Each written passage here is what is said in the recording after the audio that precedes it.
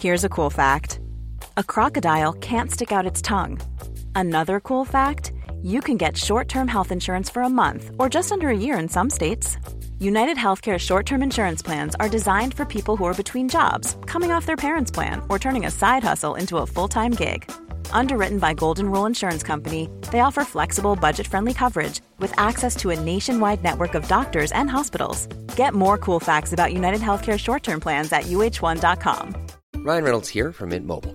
With the price of just about everything going up during inflation, we thought we'd bring our prices down. So to help us, we brought in a reverse auctioneer, which is apparently a thing. Mint Mobile Unlimited Premium Wireless. How to get 30, 30, bit to get 30, bit to get 20, 20, 20, bit to get 20, 20, bit to get 15, 15, 15, 15, just $15 a month? Sold! Give it a try at mintmobile.com/switch. $45 up front for 3 months plus taxes and fees. Promo rate for new customers for limited time. Unlimited more than 40 gigabytes per month. Slows full terms at mintmobile.com.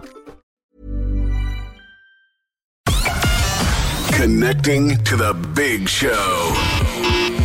In 3, 2, 1. Government have been trying to say this has been unpredictable, but they need to be more creative and ambitious than that. I've had to go and set up a petition to try and get this over the line. I brought it to our minister, I brought it to the department. Nobody is listening.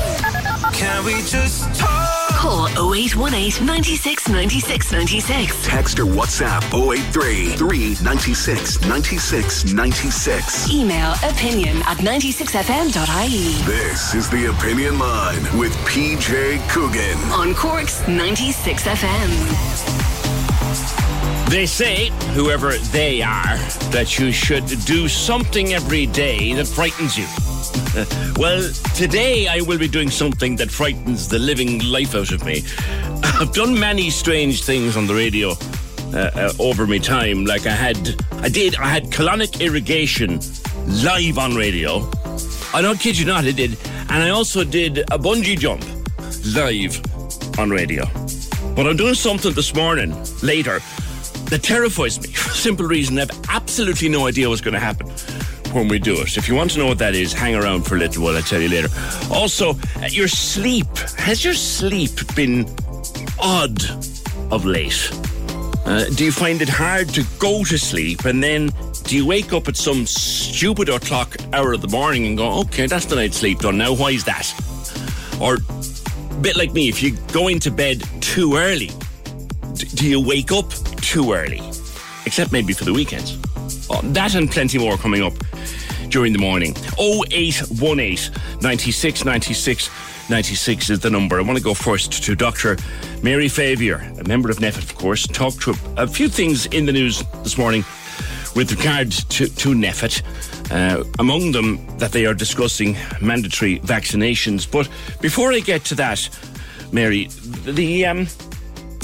you said that it's maybe time now to start thinking about lifting the restrictions under which we're currently living. Good morning to you. Good morning. Did you say that? Is that what you believe, that we should actually start lifting some of the restrictions? What I said was in the context of the broadest Omicron surge, we are going to have to give it thought, as we always do. And the point is, we are still in a really large surge of Omicron, and as general practitioners, we really see that. But it is proving to be a milder illness. And now the earlier figures were all in the age 19 to 24. Last week, we were starting to see it get into the older age groups, which is a little bit of a concern. That's to be expected with the Christmas mixing, and we have to yet see how that plays out. But so far, while there's a rise in hospital admissions, it's not proven to go through to the ICU departments and the need for ventilation and things like that. So while huge figures, not so concerning. And inevitably, when you've got restrictions, it's quite easy to drive into restrictions. It's much harder to reverse out of them. Yeah. So we will have to give thought about how to do that. And there's real challenges in that, because it's so important that we protect our health system. We don't know what's coming down the track. We could have another difficult variant, but we can start to see how disruptive it is to society to have these restrictions. And so there's another week or 10 days to make those sort of decisions when we've all the facts and figures in. Yeah. What seems encouraging, Mary, I think personally, from following this anyway in detail, is like we know now that the testing system, the PCR testing system, is pretty much overwhelmed. So it can't take any more. So if we have 20,000 cases confirmed per day, or infections confirmed per day, we may take it as a given that there's many more out in the community that we don't know about. But as of last evening, there's only 83 people in ICU. So clearly, vaccines are working. Vaccines are extraordinarily successful and are doing the job they need to do, particularly the boosters. And it's a good opportunity to encourage people to get their booster if they can at all. And so, no, we've had a drop in the number of boosters in the last week or two because of the sheer number of people who've had COVID and can't get a booster for 3 months or are self-isolating because they have somebody at home for boosters. But if you're in a position to get your booster, yes, absolutely. And GPs are doing them and the mass vaccine clinics. So vaccines are doing their job. We don't yet have all the figures, but internationally it is looking positive. But we've been in bad places before. We don't want to get ahead of ourselves. But I think there is some cause for optimism there, and it's really just to ask people to keep doing what they've all been doing for another week or two until it's very clear.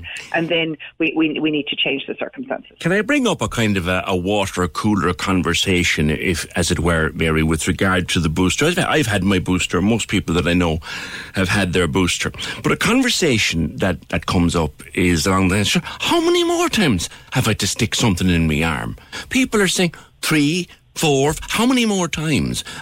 Can you address that concern that some people have? I think it's a reasonable concern. The answer is we don't know. We don't know how long booster value lasts.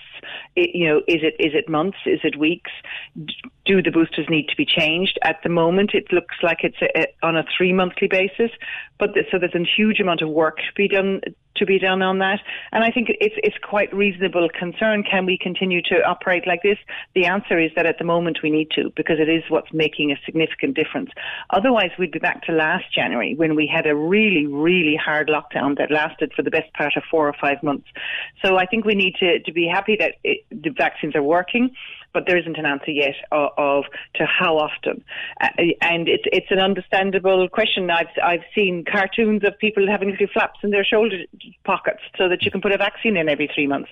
It's a joke, but it's an understandable concern. But one that is a matter of very significant scientific research, and we don't have an answer to yet. But they're keeping people safe, and that's what we need to deal with today and next week. Where do you stand on mandatory vaccinations? We understand that NPHET and the Department of Health are looking at the prospect of mandatory vaccination for certain cohorts. Where do you stand on that, Mary? The issue of mandatory vaccination has been around for quite a while, and so there's various subsets to it. There's a question of would you have it across a population, would you have it in certain healthcare workers, particular essential workers, and even in subsets of healthcare workers. And so there's a balance in it. I think as a general principle, mandatory vaccination should be approached with absolute caution, particularly on a societal basis. We've really done so well when getting everybody to do it because they've been encouraged, they've got good information, they believe in the process, they're being seen to work. And I don't see any reason why that should change. And I don't think there's any energy to change that. It's a little different then when you get into the healthcare worker area and people in vulnerable groups, that should our healthcare workers be vaccinated and that be insisted upon before employment or during employment, and should they be redeployed if they're not vaccinated? And some services have looked at that, and that would be an interesting societal debate. What do we think in those circumstances? Because there's the individual rights of the person to the privacy of their information, that they're not vaccinated. There's their individual right to self-determine that they don't have to have a vaccination. But then there's the societal rights of, if you're a vulnerable person in a hospital or a clinical setting, that you will be kept safe there. And I'm sure your listeners will have a variety of opinions on that. So I think it's always it's a balance. It's an issue of proportionality. There are ethical issues in it, and it's one to be discussed, I think, by us all, rather than particularly decided in advance. You could argue, in a way, that the EU is bringing in a sort of mandatory vaccination itself, because after the 1st of February, you'll need your booster to travel internationally. Yes, so the COVID passports are changing on the 1st of February, and so the basic 1 and 2 vaccine shots are no longer going to be accepted. You will have to have your booster shot to be able to travel and to be able to use services, and they're all being updated last week and this week, and people will see that they're getting their emails and letters about updating of the booster vaccines, which is very welcome. Yes, so effectively there are some restrictions, but they're not including people's right to employment or how they express that right. Mm-hmm. So that's a substantial discussion to take place. And again, it's always a question of proportionality. It depends on how significant the illness is, how common it is in society.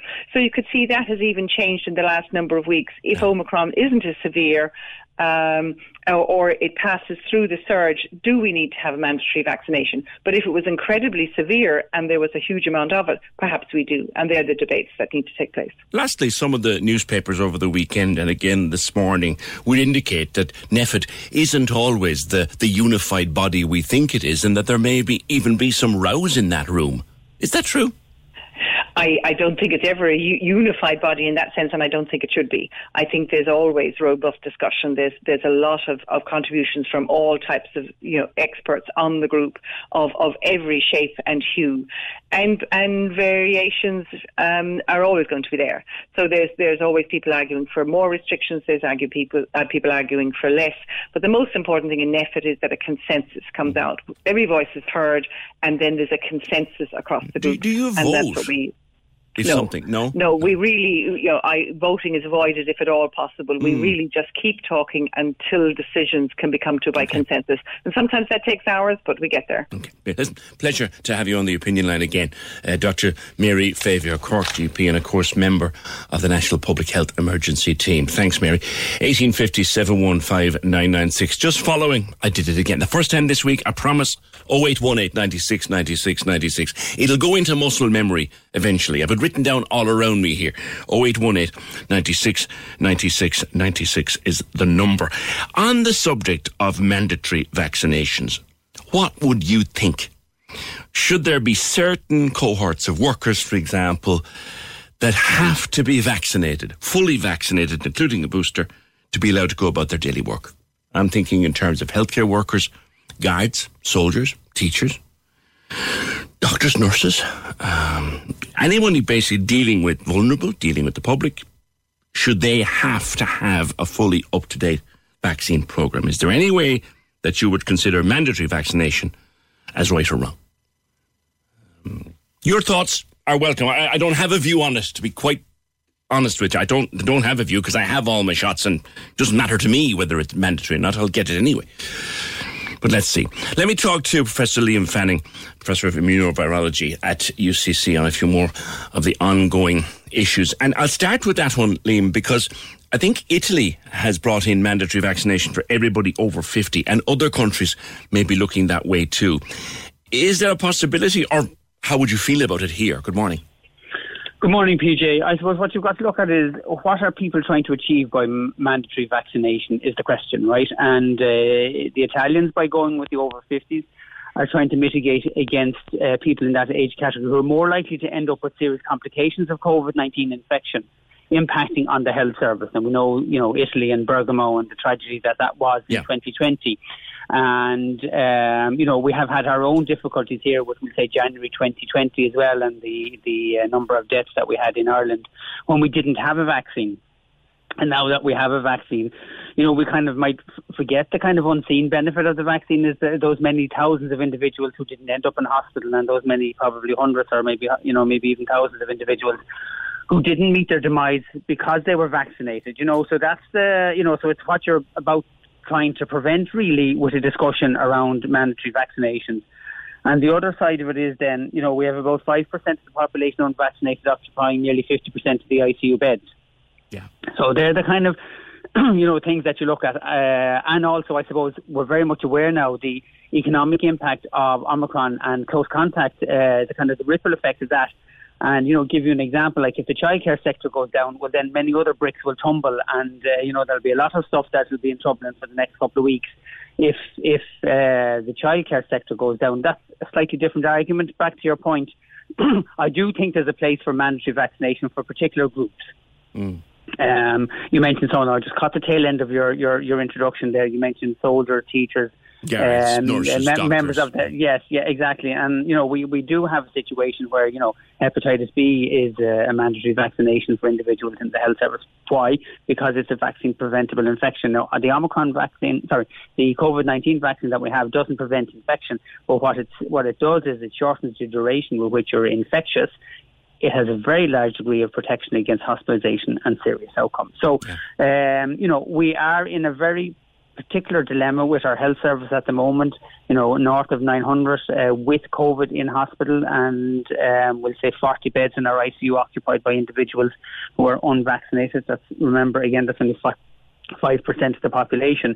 So I do think there's a need for a very robust discussion as to the merits, the ethics, the legality of making it mandatory, A, across the population, and B, then within particular kind of employment groups or those volunteers that might be dealing with very vulnerable individuals who would have a serious complication maybe if they came across COVID-19.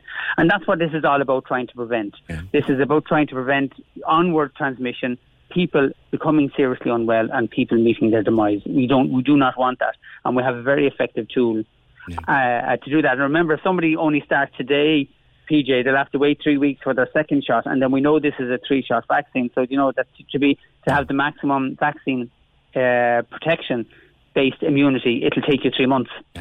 Can I ask, Liam, your view on a question that, again, it's like these water cooler conversations or questions that come up in chats over Christmas. And here's this one. Like, I thought vaccines were supposed to stop you getting the thing. Sure, this thing isn't working at all. Why are they asking us to take a vaccine? And sure, here's this one. I can understand a certain amount of breakthrough. This is a listener on the phone. But all my family are vaccinated and boosted. We all got COVID over Christmas. All were sick. Didn't require hospital, though.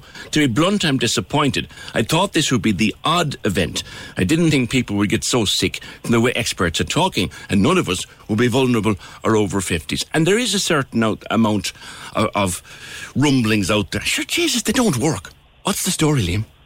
Well, yes, and I can see where the logic for those kind of questions comes from. But, they do work with regard to kind of shortening the duration of infection. Yeah. They do work with regard to keeping many people out of hospital. Take, for example, the example I mentioned earlier on. Hepatitis B vaccine is completely different in that gives you protection from infection. Most of the time. There are very few individuals who will always will say challenge and break the rules. But, hepatitis B is a particularly good example of a vaccine that prevents you from getting infected.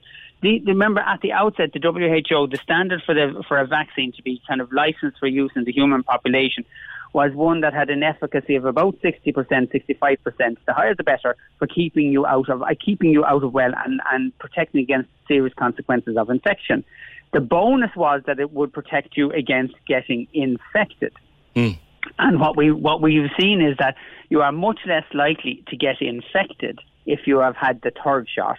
Compare that to the J&J who got the single shot and aren't boosted at the moment. So they're likely, 4, 5, 6 months since their shot. They have very little protection. So they're, if you're in that group and you're over 50, then, you'd want to seriously consider about getting a vaccine. Why? Because it works at protecting you from serious disease. Back to your listener's point about, sure, look, I got infected anyway, and I got the 3 shots, and we all got it. Yeah, but you all probably had a very mild course of infection. Well, so to expect... They say they were quite sick.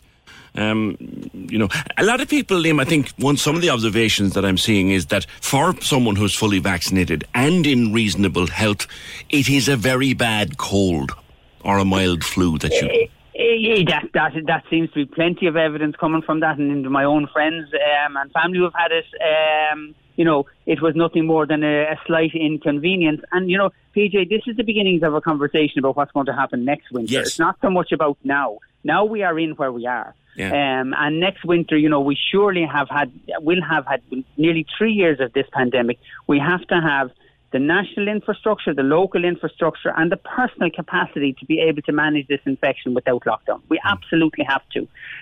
Because, this vaccine is giving us it's a bore at this stage for people, is it gives us great protection against serious illness.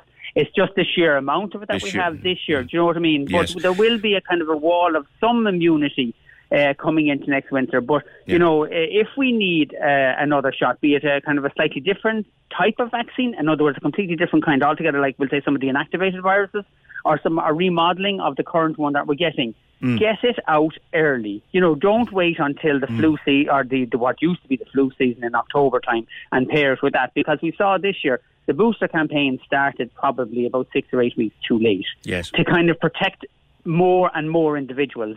And, you know, standing down the vaccination infrastructure will probably cost us more in economic terms than actually keeping it going. So that, you know, if we need a fourth shot for those of us, or the J&J who've had a booster, so a third shot for them, you know, maybe consider having that campaign start July, August, and before the schools go back, so that we have a bit of forward planning. We understand the risks. We need to have the learning outcomes. We have to have a positive pandemic dividend, and one of it must be forward planning and protection of the population and hospitals and employment. Remember, there's so many individuals now who are scratching, you know, are distraught at the thought that they might be either closed or about to close. You know, and I go back to the childcare system. If that collapses, the ripple effect is very large. Liam, I know that you are under time pressure, but I want to put this question to you lastly and briefly. A lot of people also say, do we know what these vaccines will do to our bodies long term? Can we be sure that they're safe to be taking them long term? Can you answer that one briefly? Well, the answer to that one briefly is that we've had these vaccines now in the human population, different kinds of vaccines since last December, 12 months. And there have been nearly 9 billion vaccines given at this stage. So I know it's a short window in terms of kind of, you know, we'll say, okay, well, you know, we don't have 10 years data, we have 2 years data, and there are no long-term signals currently. That doesn't mean that there won't be, because the EMA, the CDC, all the global and national organisations are keeping an ongoing watching brief for any signals whatsoever, and you can be assured that the EMA will not be slow in kind of responding, and if there is a flag, alerting the population to the flag. But at the moment, these vaccines, with the known caveats associated with them, which we're all told when we get the vaccine, are safe. Okay, listen, Liam, I'll leave you go because I know you've got other commitments this morning. Thanks for being with us and so generous as always with your time. That's Professor Liam Fanning, Professor of Immunovirology at UCC. Be optimistic. I think we can be optimistic at this stage, but we still need to be careful. I'd like your thoughts on the prospect of some sectors of society having to have vaccinations, mandatory vaccinations. As Liam said, in the health service, everyone has to have a Hep C vaccine. It's almost a condition of work. What would you think? Yes or no to some people having to have mandatory vaccinations? I don't know if we're following the are we not? Of course we're following the Djokovic story. He won his court case. It's very technical, but he won his court case. There was a rumour flying around a half an hour ago that he'd been rearrested because there's another minister now who can still chuck him out of Australia over the whole visa thing. He won his court case, but that's not over. Your thoughts in particular? 0818 96 96 96. Can we just talk? The Opinion Line on Cork's 96 FM. With McCarthy Insurance Group. Call them now for motor, home, business, farm, life and health insurance. See MIG.ie. The 2 Grand Minute. Listen to play at 7:40 and 8:40 every day. Answer 10 questions to claim all that cash. Stacking up the cash. Cash! The 2 Grand Minute. On KC and Ross in the morning. Cork's 96 FM. The Opinion Line with PJ Coogan. Text or WhatsApp now. 083 396 96 96. On Cork's 96 FM. Yeah, Kate says on Novak Djokovic, I had COVID, but I went and got my jabs. So why is Djokovic any different from me? I'd love to know why the judge made the decision to clear him. It doesn't give out a good example for others. It was very technical, Kate. Very, very technical. I've read several reports this morning, and I think it was literally a legal technicality that the judge, and also the judge wasn't happy with the way he was being treated, and that's an opinion of the judge as an individual, I guess. But there's still a minister. I can grab the minister's name off a piece of paper. Yes, the guy called, the counsel for the government is a man called Christopher Tran. And he told the court that the Minister for Immigration, yes, Australia does have a Minister for Immigration, a man called Alex Hawke, he can exercise a personal power to cancel Djokovic's visa and deport him. So it's not over yet. And of course it is nighttime there now. So whether anything will happen at this stage, we don't know. But he's not out of the woods yet with regard to his row over being vaccinated or not.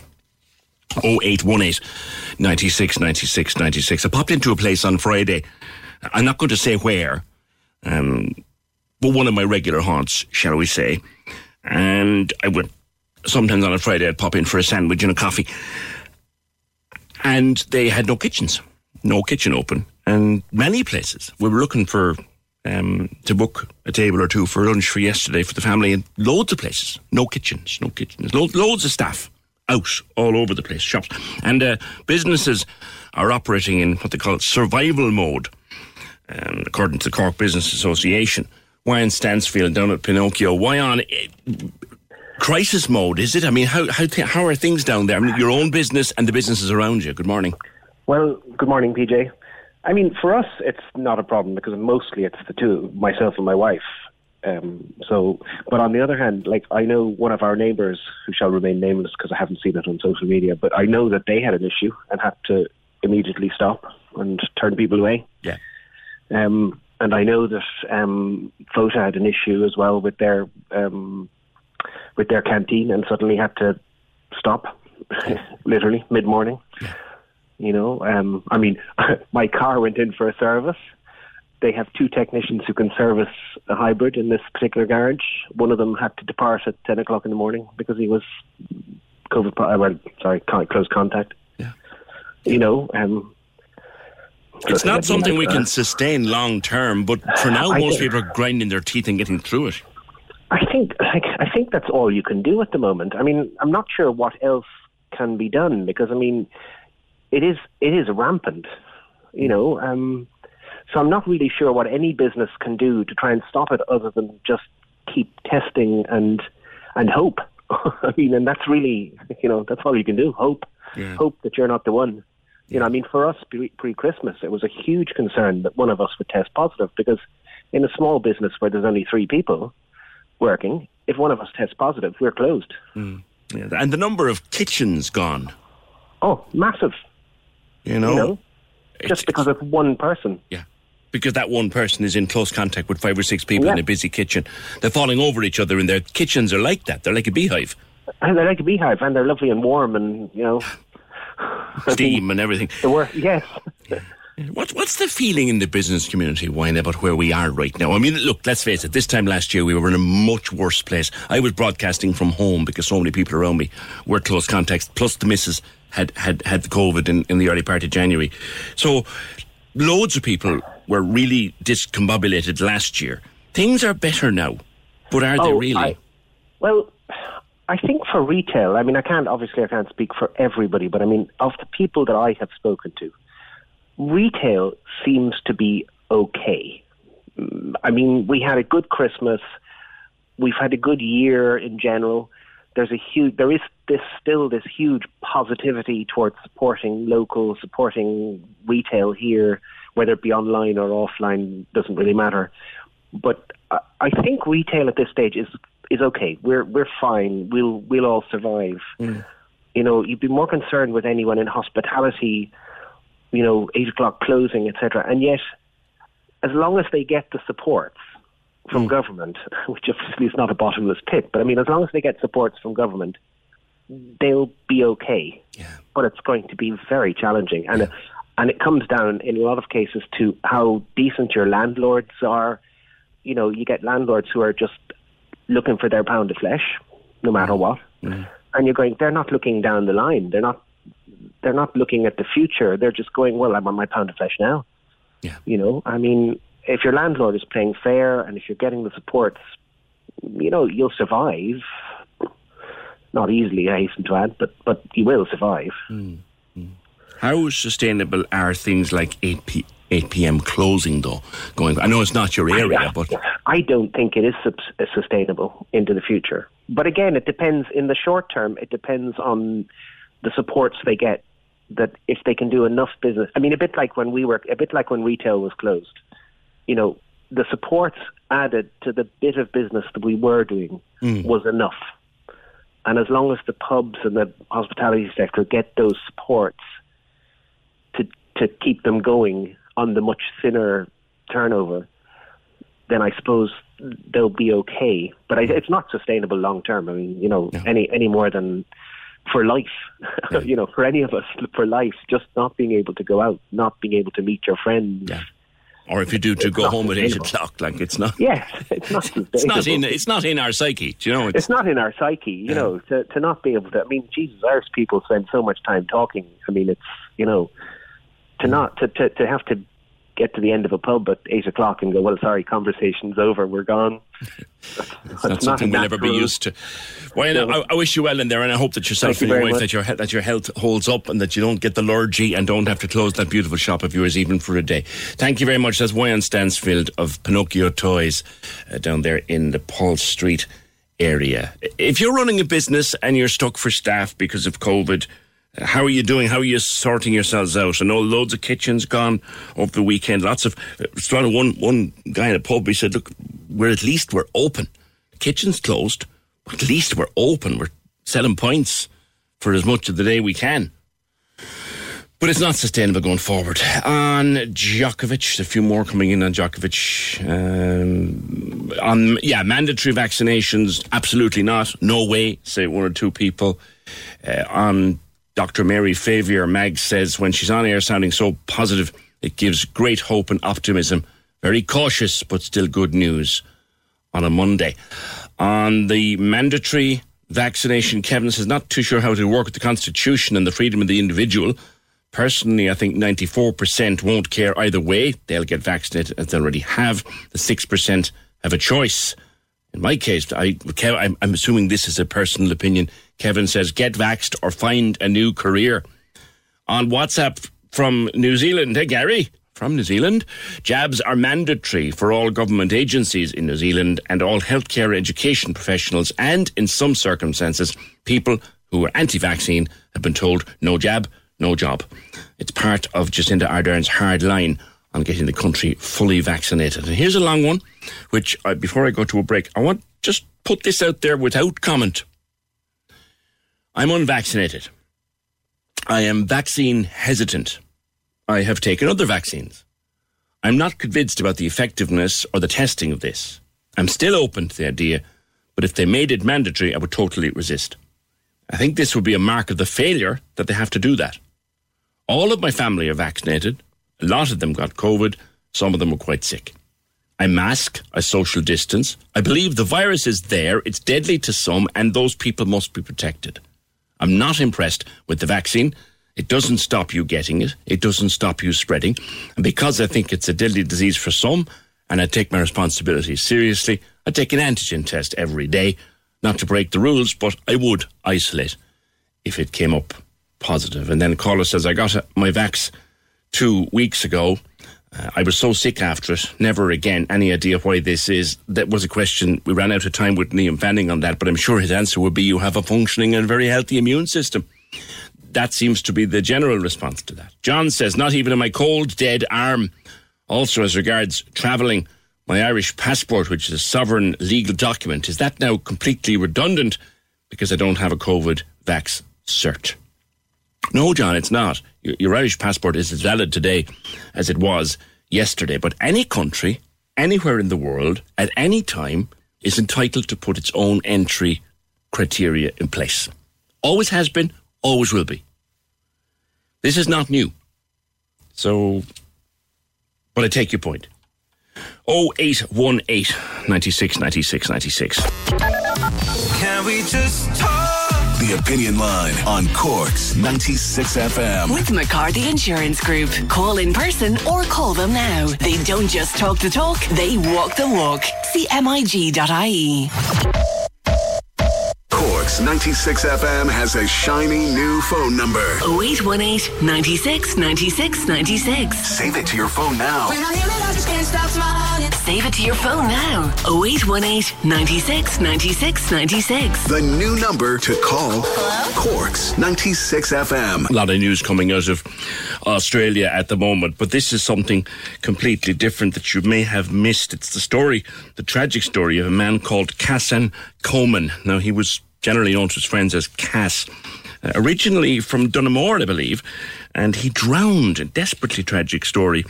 He was in Queensland. There were himself and his family were out at some rapids, and his son slipped into the water, and Cass jumped in. This was last weekend. Jumped into the water to rescue his son, managed to get his son onto the bank and saved his life, but then got dragged away himself by the force of the water and drowned. Just a tragic story. Kieran Donnelly, I think you knew Cass, did you? Good morning. Hi, Peter. How are you doing? Yeah, thanks for taking the call. I worked with Cassan for over 10 years. And in mid-2020, Cassan and his wife, Trish, they emigrated to Australia with their 3 children, Ormond, Ella and Torin. Cassan's wife, Trish, is originally from there, and they went out to, give things a try out there and spend some quality time with her parents and extended family. Yeah. Because as a couple, they'd been settled here in Cork for many years, raising their kids. And it was quite an undertaking, not only in uprooting the family, but also because COVID was in full swing and there was lengthy quarantine to be done when they arrived in Australia. Yeah. But yeah, as you've outlined in the story there, we were completely shocked to start hearing of this tragedy a few days later. Cassan had continued to work with us after emigrating and, through remote working. And, we've been expecting him back today, and now instead we're mourning his untimely passing and thinking of the devastating loss for his family out there in Australia. Oh, he was still remotely working in... Correct, yeah. I suppose with the whole COVID thing, that pushed us towards remote working prior to his leaving, and so he was able to continue in that vein after he emigrated. I see. So, I think initially, the local Australian media only kind of mentioned that there was the victim was from Toowoomba or from Queensland, so I think it was just kind of, missed here initially. Yeah. But thankfully now that, things started changing there last Friday, we're kind of getting the story out there, and this is kind of just an effort to raise awareness of the story. Yeah. There's a couple of reasons for that, really. Firstly, it's important to get the story out there for all those who may have known Cassan growing up in school, university, through work, or just socially. Tell me about him, Kieran. Tell me a bit about him. Cassan worked with us in software development. I suppose I worked with him for a decade. He was a very devoted father and family man. He always had drawings that the kids had done hanging at his desk in the office when we were in the office back in those days. And even in the regular video meetings that we had with him since he emigrated, we continued to see the kids' artwork proudly adorning his home office in Australia. He was a great man for being involved, and despite living way out in Dunamore, when he was here in Cork, Cassan would always make the effort to attend any great work dues or parties that we had. Those would be in the city centre, but he'd still make the effort to come in. He'd always come in and have his meal and a few 7-Ups or whatever before driving all the way back out. Before he and Trish emigrated, they were both involved in a local scout group as leaders. And he often took time off work to take his kids to like interesting events that the rest of us would never heard of. Buzz Aldrin was in one of the universities one time giving a talk, and he took kids after that. There were Lego building competitions, all sorts of stuff he'd come across that we'd never have heard of. He'd be, taking the kids to those, and at weekends he'd be taking them off camping and out the country to sporting events that they were involved in and so on. So he worked really hard to provide for them. Yeah. And in Australia, this often meant being available late at night to interact with colleagues here in Europe or even in the States. So, but his family was everything to him. Yeah, and I mean, particularly, we've gotten to know about it a lot because one of our regular contributors on COVID, Dr. Niall Conroy, was based in Queensland, a particularly beautiful part of Australia by all accounts. Oh, yeah, I was over there myself nearly 20 years ago, and I spent some time in Australia, and I was just travelling around on a visa. It's a lovely country, a stunning country, and Cassan loved the sun and loved the exploring the bush and everything else. And Cassan was sallow skinned now. He didn't have as much to fear from Australia as some of us. Yes. With more pale skin, Yes. Such a tragedy to befall any family. Frightening enough for your child to fall into the water. You get in, you push him out, save him, and then you're carried away yourself. It's unspeakable, really. It's shocking. It's unbelievable. But Cassan was a great man, and it's a story where a man paid the ultimate price, really, for his child and for the love of his child. I suppose, since his passing, a family friend in Australia, Tracy Ann Lutton, has set up a GoFundMe page. Yes. The aim of this page is to raise funds for the ongoing education of Catherine's 3 children. Yes. Ormond, Ella and Torin. Yeah, they're 11, 9 and 7. They must be devastated. My God, they must I can't imagine. These 3 kids were born and reared in Cork up to just like 15 months ago, and now they're on the other side of the world facing a future without their devoted dad. Yeah. So, look, through this fund, in the little way that we can at this great distance, we want to try and help those kids realise their future potential and ensure they get to live the lives that Catherine would have wanted them to live. Yeah. And I know January isn't the best time of year to be asking people to help in this way, and no one should put themselves, put a financial burden on themselves if they're struggling. But look, if you have got something to spare, like however big or small, I'd ask you to consider supporting this cause. Cassin Coleman is one of the good guys, like a gentleman in every sense. One of Cork's own, and like he paid the ultimate price to ensure his child's future. So we just want to make sure that the family can make the right choices for all his children in the future, and honour Cassin's memory and legacy through them. Okay. So for those of us here, like the initial shock and grief will fade in the coming weeks and months, but like for the family, it's going to be a long, long journey to some sort of acceptance and resolution. That's only just beginning for them, There's 36,650 Australian dollars in that fund as we speak. There's been a great response now since it's about 23,000 euro in or around. Since the story started coming out here, I think really on Friday was really when it started picking up here. I mean, there's been a fantastic response. Really, there has from the people. And look, if you'd like to help out and you can donate, then the fund can be found at www.gofundme.com/F/Cowan-Family Education. Yeah. Or if you just do a search for GoFundMe Cowan Family Education, then you should find the page easily enough. And it's linked in a lot of the stories that you'll find online too. So, look, if you can help out, and thanks very much for giving us a bit of time today to help bring the story to the people. And thank you for talking about your friend, because I know that he was a friend to you as well as a workmate and others around him. So a lot of people devastated at his loss, and thoughts with you and the rest of his workmates. No problem. And then hopefully together we can make a difference for those children's future. Yeah, I mean he's a great guy. Kieran, thank you very much. Our thoughts with the family of Cassin Coleman. Just an unspeakable tragedy. He manages to save his little boy, get him back to the bank, and then he's whipped away by the rapids himself. You couldn't. It's just, you can't contemplate how awful that is. The GoFundMe, if you want to help them, if you know them, particularly if you ever came across the family before, they only left here in 2020. Coleman, COWMAN, Family Education. You'll find it on GoFundMe. 081. We have posted that link on our Twitter as well at Opinionline 96. 0818 96 96 96 is our number. Green Party councillor Oliver Moran says a park ranger is needed at the Glen Park. And he was supposed to be on. He's on 3, is he? That's grand. Okay, I just need to dump one. Hang on. Bear with me a second, talk among yourselves. There he is, Oliver. Hey. A park ranger at the Glen Park. Why? Morning, Peter. It's actually not an unusual thing. So there are park rangers in Fitzgerald's Park, and there's a park ranger in Cromer Valley Park as well.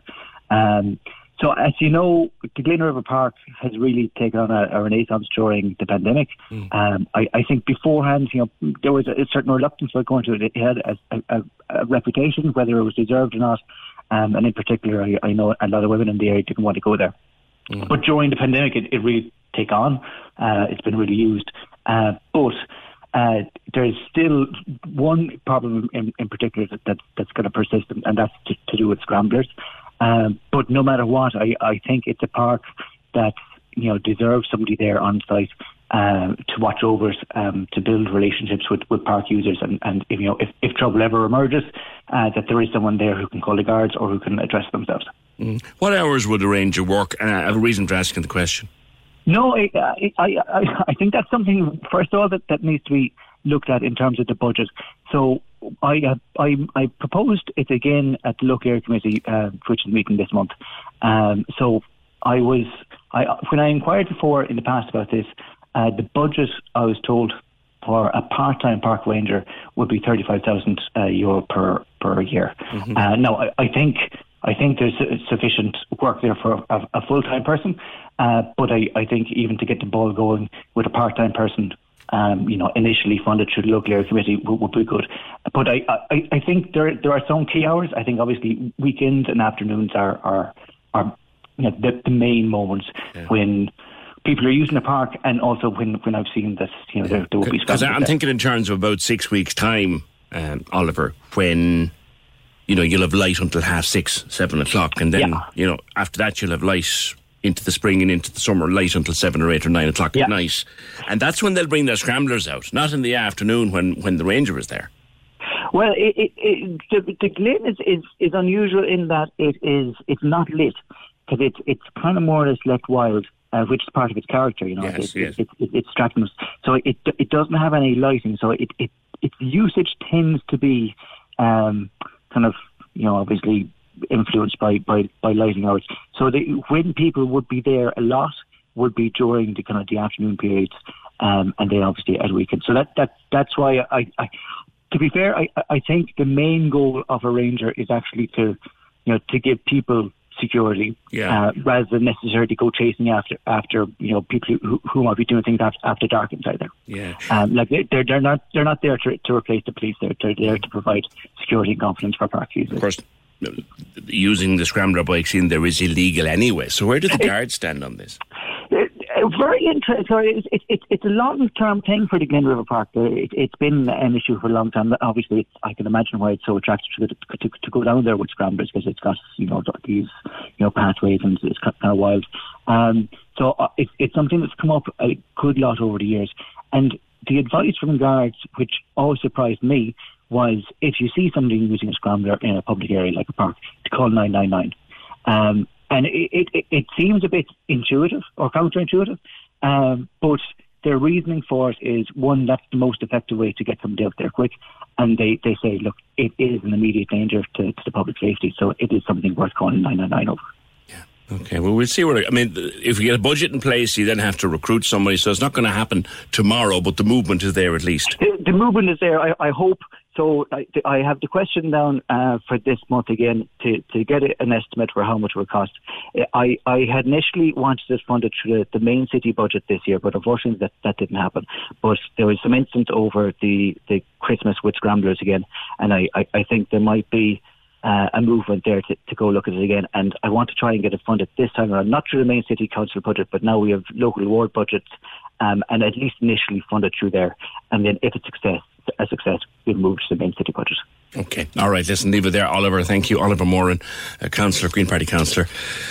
Scrambler, it's only a matter of weeks before we'll be getting calls again about scramblers, and they are illegal in a public park, and they're dangerous damn things. Park rangers, will that stop it? Don't know. Can we just talk? The Opinion Line on Cork's 96 FM. With McCarthy Insurance Group. Call them now for motor, home, business, farm, life and health insurance. See MIG.ie. The lines are live. And we're ready to talk. Can we just talk? Call 0818 96 96 96. Text or WhatsApp 083 396 96 96. Email opinion@96fm.ie. The Opinion Line with PJ Coogan. On Cork's 96 FM. Yeah, Monday the 10th of January. You know there's about 83 days in January. We're only 10 into them. It's a long, long, dreary month. Payday is miles away. How would you like an extra grand in your hand, though, through Instagram? Because we want to do just that for one listener. Top up your bank account by €1,000 just to say thanks for following us on Instagram into 2022. So you go to the Insta page, Cork's 96 FM page, tag all your friends, right? Tag all your pals, and then share. Simple. And at the end of the month, we will top up somebody's bank account by €1,000 just to say Happy New Year from Cork's 96 FM.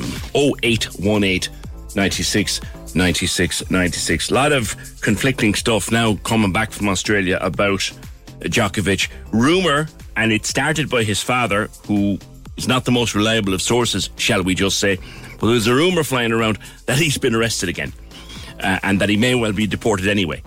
Because, as I said to you earlier on, there is one particular minister in Australia who has the say, a man by the name of Alex Hawke, who is their Minister for Immigration.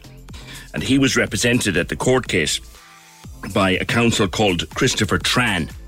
And Mr. Tran said in court that the minister would consider whether or not to exercise his personal power to cancel Djokovic's visa.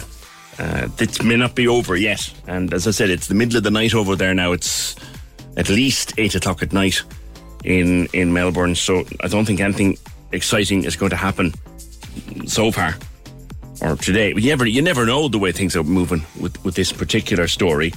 Mary asks, have we not seen photographs of Djokovic unmasked after being diagnosed with COVID? Can he not be seen as a person that doesn't follow the public health messaging despite being a role model or influencer for people?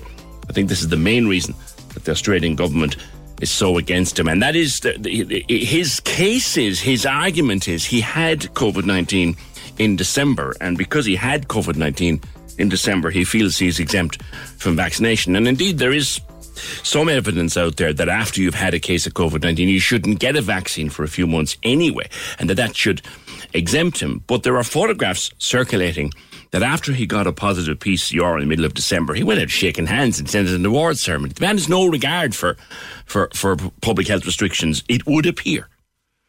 But it's dragging on. If there's any more, we'll bring it to you. Lots of people talking about it. Noel has a long piece there about the airlines. I'll read that in a while. Caller says, I had COVID over Christmas. I'm due to travel at the end of February. I can't get a booster in time. What do I do? That's an exceptionally good question, the answer to which I do not know.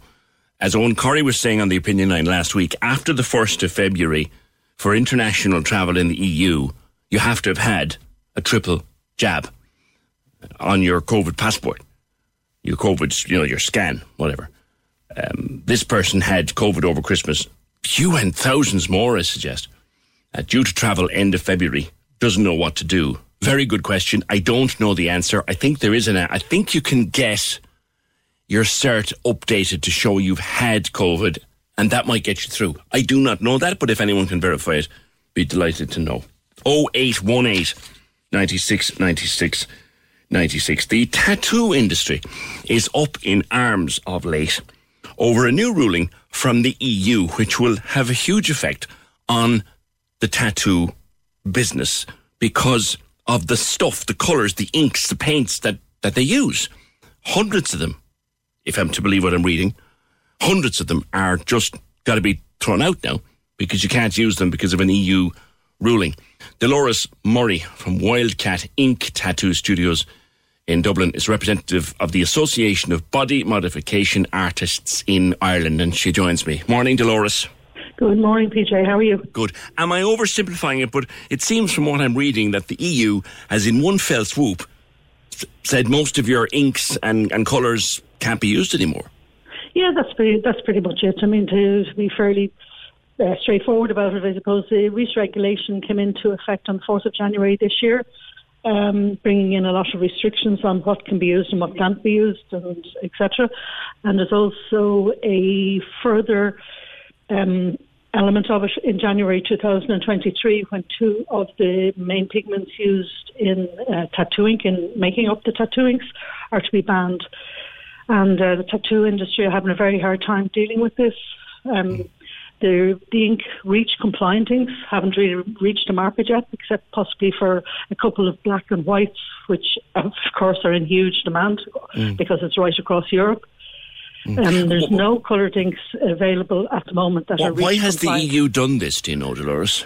I don't know how it all started out. I mean, tattoo rings were regulated by what's called an RESP 2003, superseded by RSP 2008. They were already regulated like this. It wasn't binding, but 7 member states brought it into law, not Ireland, of course. But this REACH regulation is a chemical regulation. It stands for restriction, evaluation, authorisation of chemicals. Sure.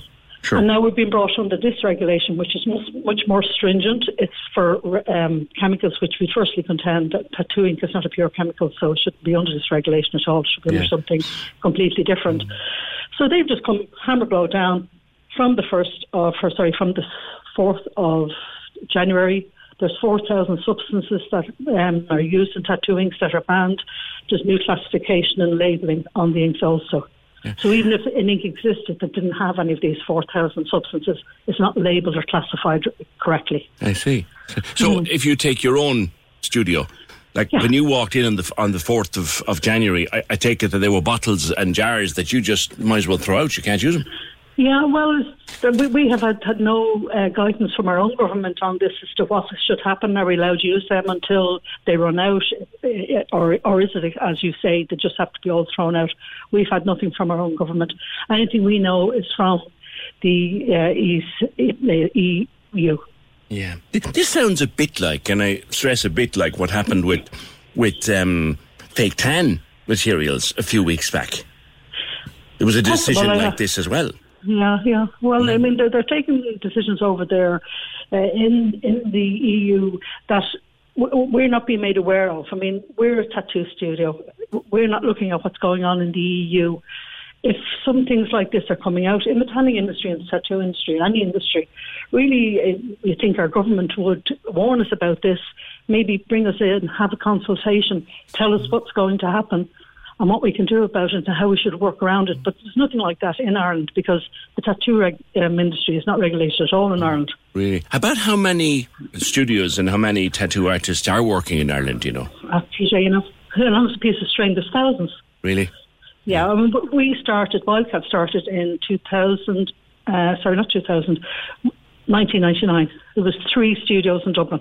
Right. There has got to be 600 studios in Dublin at this stage. Crikey.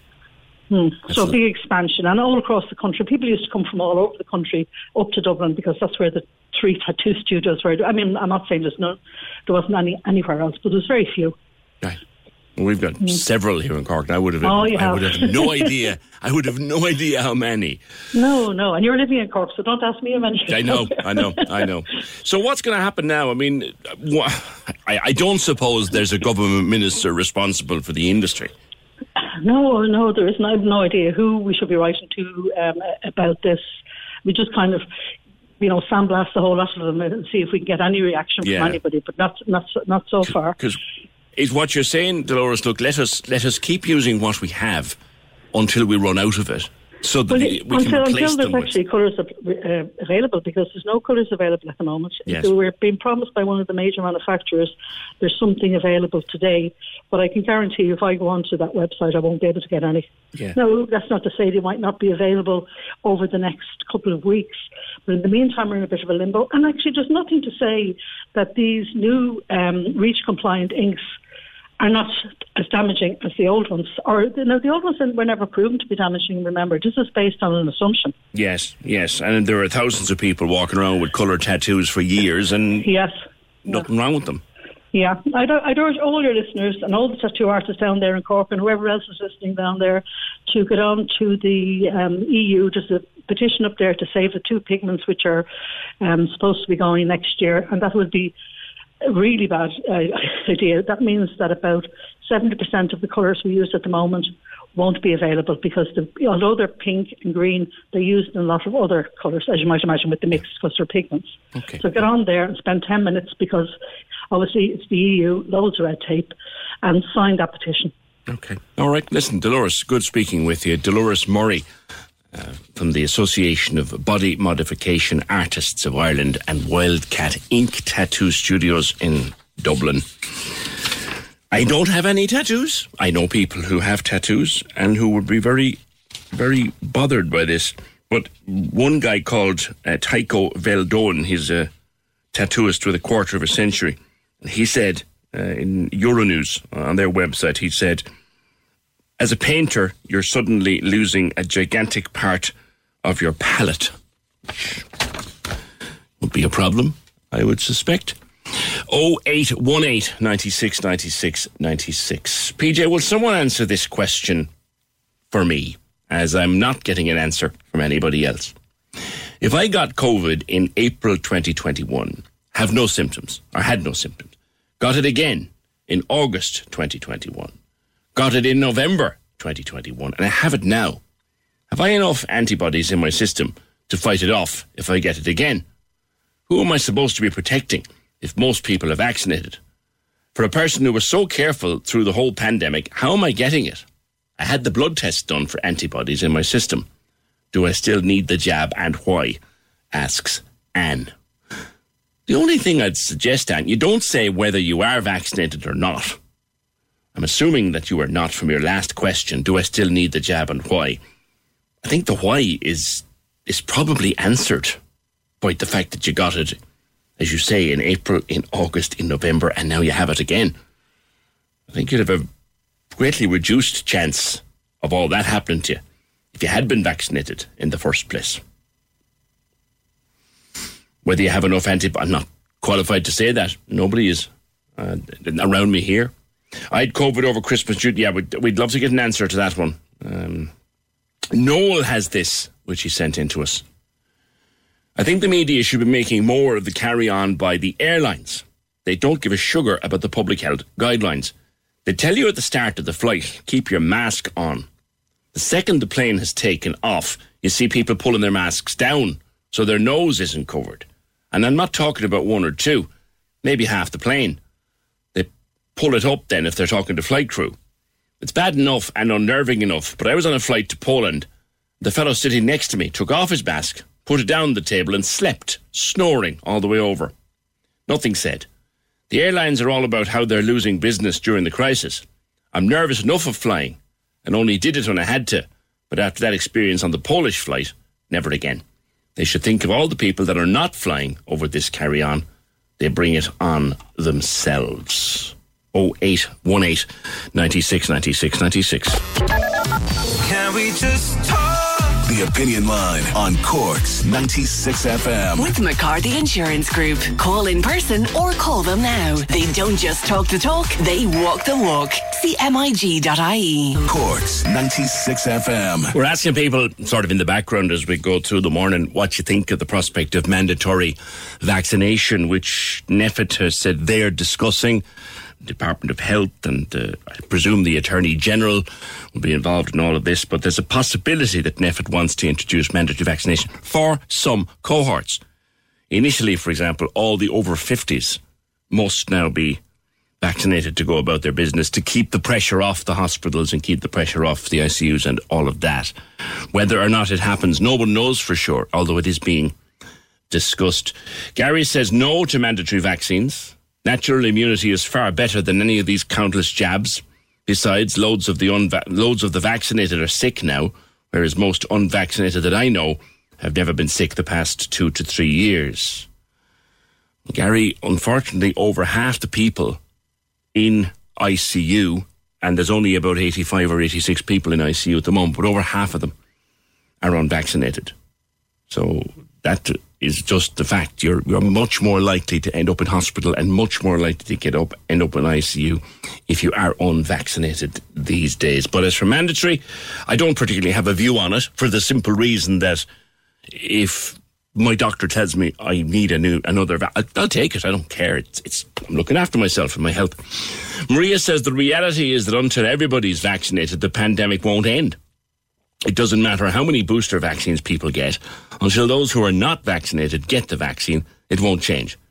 There's a difference between people in countries which have no access yet to vaccines and those who simply choose not to get it. The indirect result is the restriction of freedom of people who comply with the rules and who are getting tired of doing everything right and still be in the same place after 2 years. Thank you for that, Maria. We have more. When the 4th and 5th jabs come and you say you get the 5th but skip the 4th, will your COVID papers be valid to eat inside and go on a holiday? As I said, and if I don't mind, I'll perish on this rock if I have to. If they say to me I need one every winter, I'm okay with that. I'm fine with that. Do you know what I mean? But people take flu jabs every winter. Do you know? I don't have a problem with that. Now, the Taoiseach said recently that young trans people should have better rights. He said we should consult young trans people to hear their views on the right to legally change their gender. Now, in 2015, Ireland first introduced a right of someone to declare their own gender. It applies to adults, and it's now believed it should apply to younger people as well. Jack Fitzgerald is with Gender Rebels Cork. Jack, good morning. Good morning to you, and thanks for having me on today. You're welcome. Why is this important? Oh, this is very, very important. At the moment, things are pretty bleak for our young transgender young people. It's never been worse for them, to be quite frank and to be quite honest. Our medical system at the moment is failing them left, right, and centre. And here in Cork City, I don't think many people are aware of this, but when we look at supports on the ground for our young transgender people, they're simply not there. There is, as far as I know, one youth worker. She is part-time, and she has to service the whole of the LGBTQI community. And this is done part-time, and yet I'm hearing from government this needs to do more. And you know what, I would invite the Taoiseach to come down to Cork, to come meet with us, come meet with our young people. He seems very open to have this discussion, and we're very open as well to have discussions, so we can tell him exactly what we need, what kind of supports we need. And I think giving young people legal recognition is so invalidating or so valid to their identity, because again, you have to think about this rhetoric that's slowly, bubbling up, this idea that concern that people like myself are trying to turn young trans people, or trying to turn young people into trans people. That is not what we are doing. What we are trying to do is ensure that our young trans people reach to adulthood and that they get to live healthy and happy lives. About how many, and I'm sure it's not a number that you can write on a piece of paper, but what proportion of Cork's teens would be trans, do you think?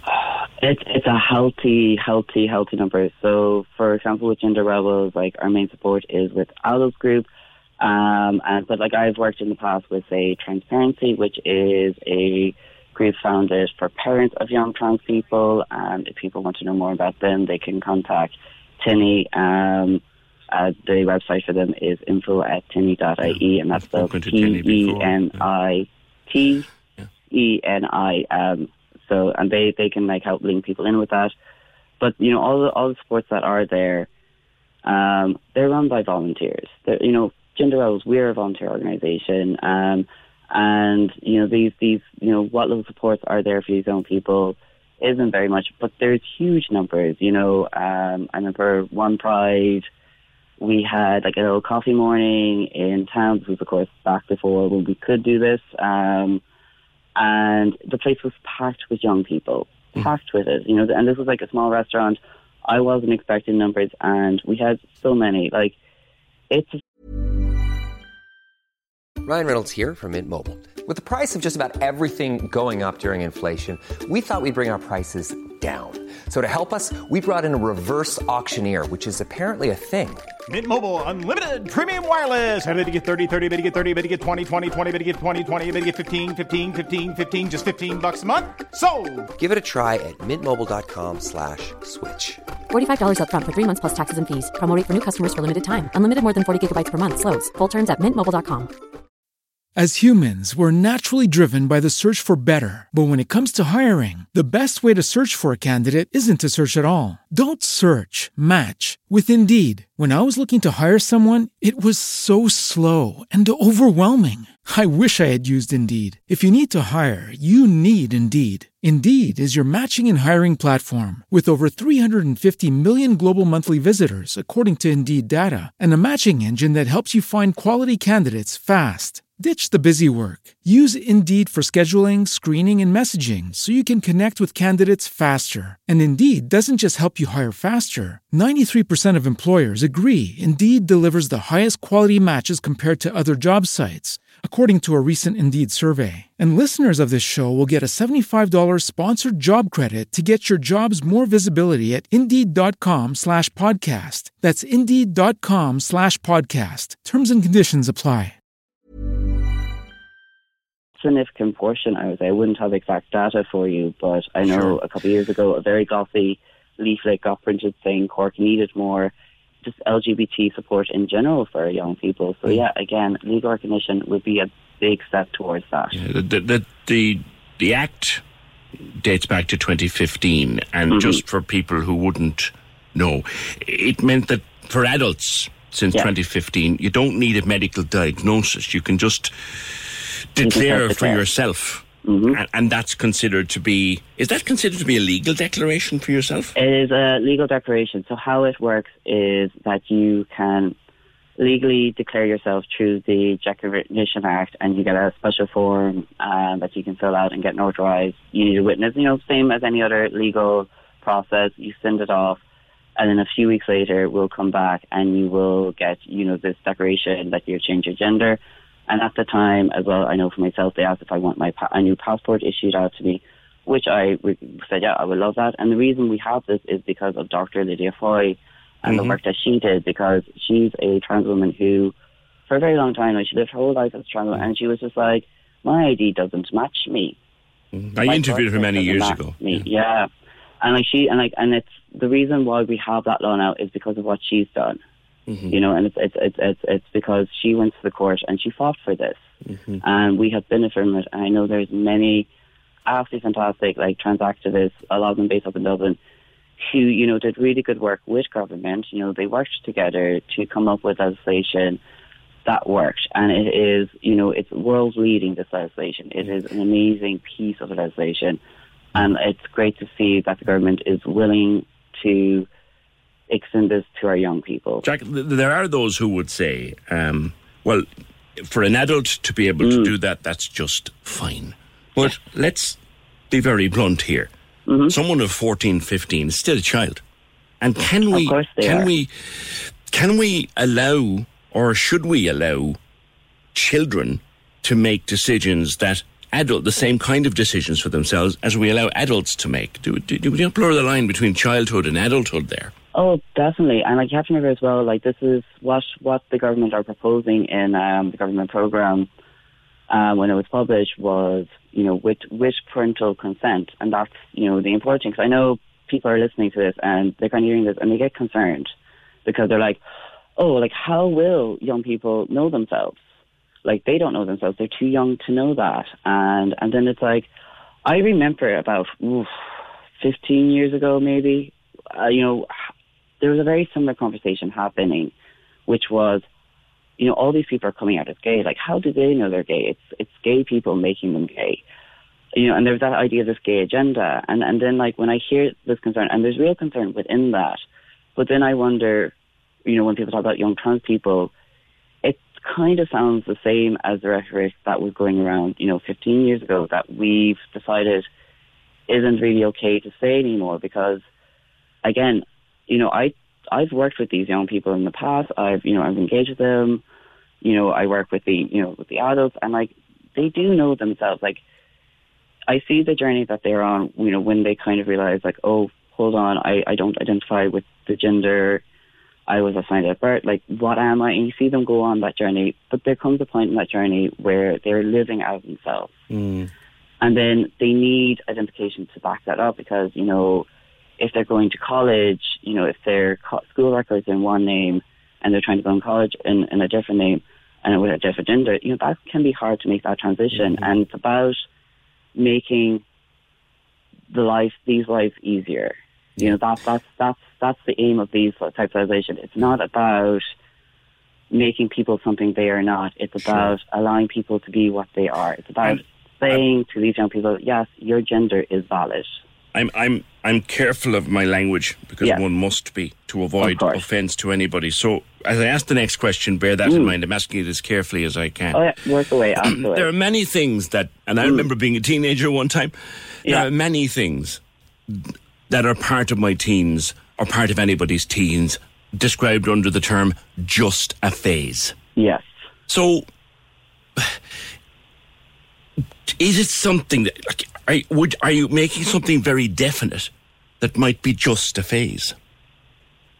Well, the whole point of this legislation is, again, if I had a young person come to me and they're like, I don't know what gender I am, I wouldn't be saying to them, please change your gender identity there. I would tell them, talk about it, explore it, meet other people who are like you, figure it out. And then at some point, legal transitioning might be appropriate. It may not be appropriate for everyone. Not everyone wants to legally transition or have that legal change as well. that is the other side of it. Some people are very happy to go, no, I'm happy to keep my documentation away. But it's about trusting them, that they know who they are. Because again, I remember going way back, before I transitioned myself, I came out as bisexual, and people told me that was a phase.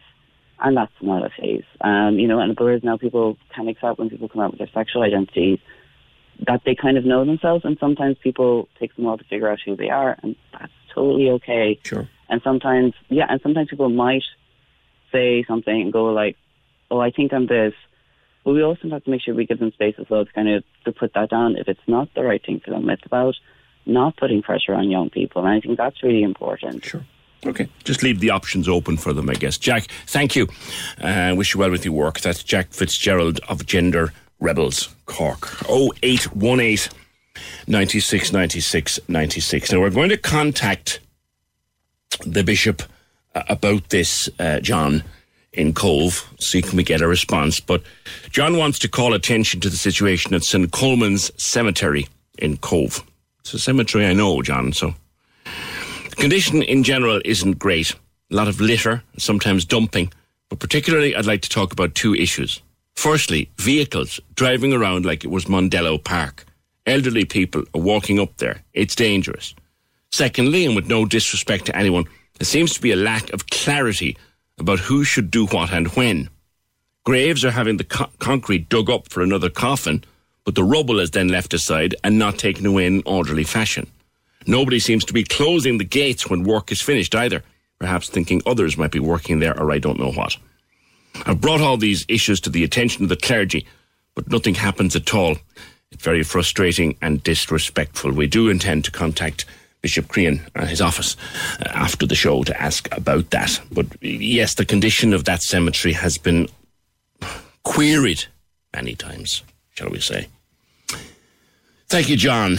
0818 96 96 96. I have had all 3 shots, and I think that people who are anti-vax are deluded. But there's absolutely no way I'd support mandatory vaccination. Not in this country under any circumstances ever. We have over a 90% vaccination take-up. If they do this, they're saying that everything they said previously was a lie. Herd immunity.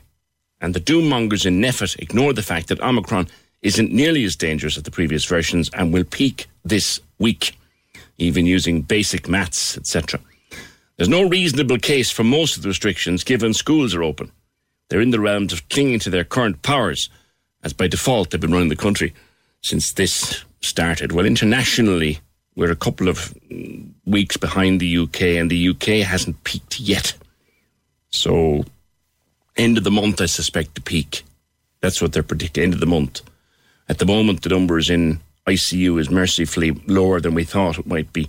Numbers in hospital are going up. That's what's worrying people.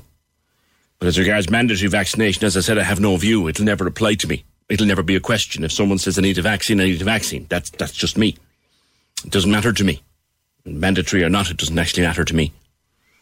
08, but I'd like to know what you think. 0818 96 96 96. Can we just talk?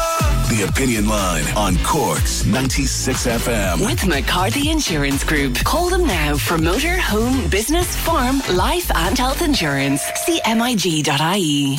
Access all areas on Cork's 96 FM. Your guide to nightlife on Leeside. Hi, it's Michael here with an update on Cork's entertainment. You can bring the magic of Panto home this year with the new digital version of the Everyman Theatre's Aladdin. The online stream means you can enjoy a show that's sure to enchant children and delight audiences of all ages. Digital tickets now available from the venue's website. Access all areas. Northern duo Morgan McIntyre and Gemma Doherty, aka Saint Sister, have won Best Album for Where I Should End at 2021's Northern Ireland Music Prize. They finally get the chance to come to Cork for their Leeside album launch taking place at St. Luke's on Saturday, March 5th. Access all areas. You can contact us here at Access All Areas if you have a show, play, exhibition or any live streaming events coming up by emailing us at aaa@96fm.ie. Access all areas. Your guide to nightlife on Leeside. On Cork's 96 FM. It's probably a safe bet that most of the New Year resolutions people made 10 days ago have at least been half broken. most of those ones are of no use. But a lot of people are thinking this year, right, my New Year resolution is I'm going to change my career plan. I'm going to take a look at my career and what do I want to do career-wise between now and next January? What do I want to achieve and how am I going about doing it? Where do you even start with a plan like that? Mary Cummins is a career life coach at careerchanger.ie. Mary, good morning to you. Good morning, PJ. How are you doing? Good. It is an ambitious resolution to say that between now and this time next year I will have rejigged my career. Where would one start? Okay, so I suppose in terms of New Year's resolutions, first of all, PJ, people have different views on New Year's resolutions. Some of the evidence isn't particularly encouraging, for a lot of people. They might last a few weeks or a couple of months, and then the resolutions are forgotten about again. But nevertheless, the new year is, it's kind of a natural transition point, if you like. And it is a good time to make a change if that's what's needed, if you're not entirely happy with where you're at. And certainly, I suppose, in terms of the job market, you will find, PJ, that, more jobs are advertised in January and February as hiring managers have actually received, their new budgets. And of course, people have had time to think over the Christmas period, in addition to the whole of the last 2 years, really, I suppose, to reflect and to think about what they want, to think about what's important to me in my career. What do I want from a job? What are my job values and so forth? But I suppose, PJ, rather than waiting for a new year, really, I encourage my clients to reflect on their career, maybe every quarter or every 6 months, to really think about, where am I at with it? What's working and what's not working, and where do I want to go? And following that review, that person may feel they're perfectly happy with where they're at, or they might think, there are some additional skills I'd like to develop. So, for example, somebody working, as a project coordinator, might want to progress to a project manager in a couple of years, and they might decide to stay where they're at, but to try and develop other skills that would be useful to them, to take on a role like that further down the road, There's another ththing, too, in that if you've been doing your job for a long time, you might be happy, or you might be thinking, well, I'd be like a fish out of water trying to do anything else. Should you sit down and draw up a plan and do a list of what you like and what you don't before you make any decisions? Of course, yeah. So, of course, PJ. So the first thing I'd say, PJ, is look, just to take some space to reflect on what it is you want, So what does a good job look like for you? So whether it's walking, swimming, yoga, meditating, whatever it is you like to do to relax, it's so important to clear your mind and clear the clutter from your mind. That's then when the creative juices start to flow and the good stuff, the good stuff comes to the surface. So to think about, your career highlights, things that you really enjoyed, or any elements of a particular job that you really enjoyed over the course of your career, and the things that you liked or that you got a buzz from, things that motivate you, things that you're interested in, and things that you're good at. But also, PJ, of course, your job values, what is it that you want from a job? I know for me, for example, I have to have meaning and purpose in my work, and I like working with others. But for others, it might be an opportunity to progress, an opportunity to be creative, to help others, and for others, it will be to earn a bigger salary to provide for my family. So it's about being clear, PJ, and what it is you want. Certainly, I know a lot of my clients at the moment, they're looking for a greater work-life balance. That's really coming to the fore at the moment. People have been reevaluating and thinking about what's important. But certainly, once you have that clarity, PJ, you then need to, as you say, make a plan and think about how you're going to go about it. How am I going to approach the market and so forth? So they might want to consider, networking is such an important tool now, and LinkedIn is a wonderful platform, and think about, what agencies I can sign up with, who can I send my CV and cover letter to and so forth. But you must have a plan, PJ, and you need to be methodical in your approach. And of course, also to remember the internal market. So while, you may not be particularly fulfilled in your current job, there may be other roles in the same company that may be of interest, but do be patient. Do follow up on all contacts that you make. Remember that managers can be very busy, so they may not come back to you immediately, but do follow up with them, PJ, and close everything off. I can imagine where a lot of people would be uncomfortable, Mary, is in places that have seen an awful lot of upheaval during the last couple of years. Retail, hospitality, that kind of thing. Like, you might have thought, I'd love to work now in hotel management or retail management, but the last 2 years have shown how unstable that whole thing can be. People are changing their minds. Yeah. Well, actually, certainly, PJ, retail and hospitality have experienced significant disruption over the course of the pandemic, and it has been extremely challenging for anybody working in those areas and for business owners, of course. But actually, in terms of hospitality, at the beginning of December, there were 61 jobs advertised in the hotel sector in Cork alone. The opening of the Dean Hotel, for example, on Horgan's Quay, the Res on McCurtain Street, they've created opportunities. Yeah. Restaurants are crying out for staff.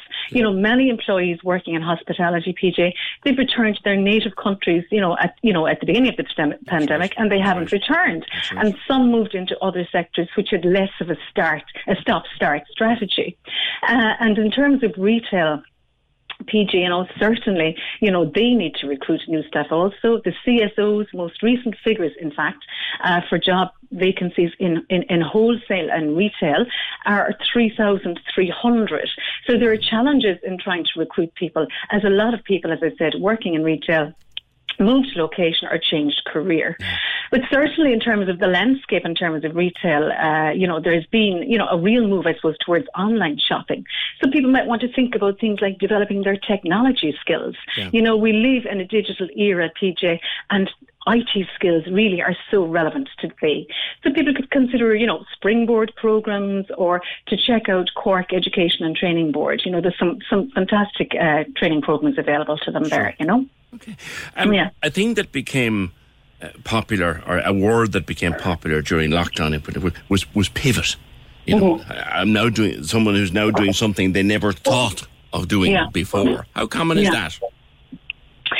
Yeah, so I suppose I would see pivoting, I suppose, that's the kind of a smaller change, I suppose, than a full-on career change. So pivoting usually means, Peter, that you're doubling down on what's working for you to make a purposeful shift in a new but related direction, But whether it's pivoting or changing, what I advise is for people to think about, as I said, what's working for them in their career, to look at their strengths, the things they're good at, the things they enjoy, that energize them, that, their interests and their values.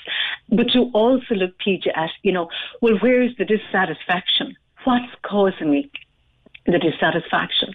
So, for example, somebody working in sales, PJ, they might find when they do their review and they start to look at what's causing the dissatisfaction, they might find, well, actually, it's the product that they're selling that doesn't really resonate with them, or that they don't find particularly inspiring. So, that doesn't require a full-on career change. It just might mean, moving to a different sales role where they're selling maybe a service rather than a product. So it's really important, PJ, that, people are clear on what it is that's causing the dissatisfaction. Because if it's coming more from, how you're managing yourself or how you're managing any work-related issues, that will travel with you, But certainly, PJ, if somebody is feeling bored or unfulfilled, it's good to take action, because if you ignore it, it may reach a crisis point, So to think about, what small changes can I make, or what small steps can I take while staying in my current role? I've got to pay my bills, but what small steps can I take to, to find more fulfillment, But certainly, PJ, fear is something that can often hold us back and prevent us from pivoting or changing direction, Fear of failure and fear of change is big in a lot of people's lives. You could spend another half an hour talking about that. Mary, thank you very much. People can go to your website, careerchanger.ie. That's Mary Cummins. Much appreciated, Mary. 0818 96 96 96. If you do want to think about new career, new options, changing with the times. Careerchanger.ie. 0818 96 96 96. Orla was on to us about a traffic snarl up. Hey PJ, there's a truck broken down opposite the Silver Springs Hotel on the way up to the north side, just at the end of the on-ramp to go up to the north side. If you just want to let your listeners know, I'm actually stuck there now trying to get my son to school. Appreciate that, Orla. Thanks. You've let them know for me. 0818 96 96 96. I'm joined by Elaine Ryan and Niamh Ní Luainnig to talk about a new film called This Promise, focusing on homelessness, but focusing in particular on women in homelessness and how it affects women. Elaine and Niamh, good morning. Good morning, PJ. I'll start with you, Elaine, and tell me about the film. When is it out? When can we see it? Well, we haven't actually made the film yet. That's what we're doing at the moment. With this campaign, we're trying to raise the funds to make the film. Now, you play the lead character in the film. Tell me about Cheryl. Cheryl is a mother of one daughter, Julie. And she has a relationship breakdown. She has to leave her boyfriend's home and make a big decision whether to take her daughter Julie with her or leave Julie with the boyfriend. And unfortunately, Cheryl decides to leave Julie with her boyfriend. And that sort of brings all sorts of problems. Jason, Cheryl's boyfriend, is making it very difficult for Cheryl to see the baby. Yeah, and that's all in the trailer and the teaser that I watched this morning. And you can bring a lot of reality to the role of Cheryl, can't you, Elaine? Because, well, you've been there, as it were. Yeah, well, my story would be a lot different to Cheryl's. Me and Niamh have gone into different services and spoke to women that are experienced this, and there's a lot of women that have similar stories, you know. Yeah, I was homeless myself, but my story, as I said, would be different to Cheryl. Should have an understanding, as you say. Niamh, bring you in there, Niamh Ní Luainnig. Now, this is based in Dublin and all that, but you're from Cork. Tell me about the idea behind the film. Where'd you get it from? Hi, PJ. Yeah, so I am certainly from Cork originally, currently based in Dublin. So I wanted to make a film about homelessness for years, and when I started researching homelessness, I was horrified to discover that in Ireland we actually have one of the highest rates of female homelessness in Europe, which a lot of people don't know. So that made me think, God, it's really important that we tell a female story. So I met Elaine when she was living at Daisy House. So I'm not sure if you've heard of Daisy House, PJ, but they do great work. Yeah, so they help women who are transitioning out of homelessness. And from the outset, I felt that it was really important that somebody who previously experienced homelessness was a big part of the film. So to cut a long story short, Daisy House introduced me to Elaine, who was studying screen acting at the time. Immediately I thought she's perfect to play the lead character. And then when we started discussing the lead character in the screenplay, I realised Elaine has so much of her own first-hand experience that she can bring to this and make it really real. And as Elaine said, we're also in touch with a number of homelessness organisations who are helping us to make a story that's as true to life as possible, because that's probably one of the most important things. Now, I thought that work on making it was underway, but in fact you need, and it's not a huge amount of money. God, in the film world, it's a tiny amount of money. You need 18,000. You need a sponsor here. Yeah, you're probably right about that. We're about 30% of the way there. There's been a lot of really good energy and love behind it in the last few weeks. But yeah, we're certainly at a point where we do need a sponsor or organisations to get involved, because it doesn't necessarily need to be a straightforward donation. In some cases, there could be companies that could say, look, we'll pay for your crew, or we'll pay for your equipment, or we'll give you a location, because they're all the things that sort of add up. Yeah. Well, I wish you well with it. If there's anybody wants to help, you go to the website, thispromisefilm.com, thispromisefilm, all one word, .com, and we'd catch up maybe later in the year, if you get your cash in the bank and get your film made, I'd love to talk to you again. Elaine Ryan and Niamh Ní Luanig. Thank you both. Can we just talk? The Opinion Line on Cork's 96 FM. With McCarthy Insurance Group. Call in person or call them now. They don't just talk the talk, they walk the walk. See MIG.ie. The lines are live. And we're ready to talk. Can we just talk? Call 0818 96 96 96. Text or WhatsApp 083 396 96 96. Email opinion@96fm.ie. The Opinion Line with PJ Coogan. On Cork's 96 FM. I was talking to Jack Fitzgerald from Gender Rebels Cork in the past hour. We got a message. Hi VJ, can you about the details again as I missed them? I have a 13-year-old who's going through a tough time.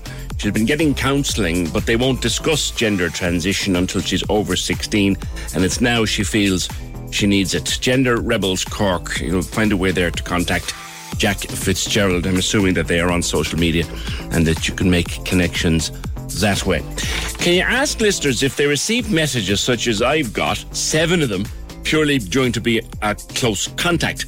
The person in question isolated and is now out and about as allowed, but I have to wait until next week before I can leave my house. I think there are scam texts going around. I haven't clicked the preview attached to the message.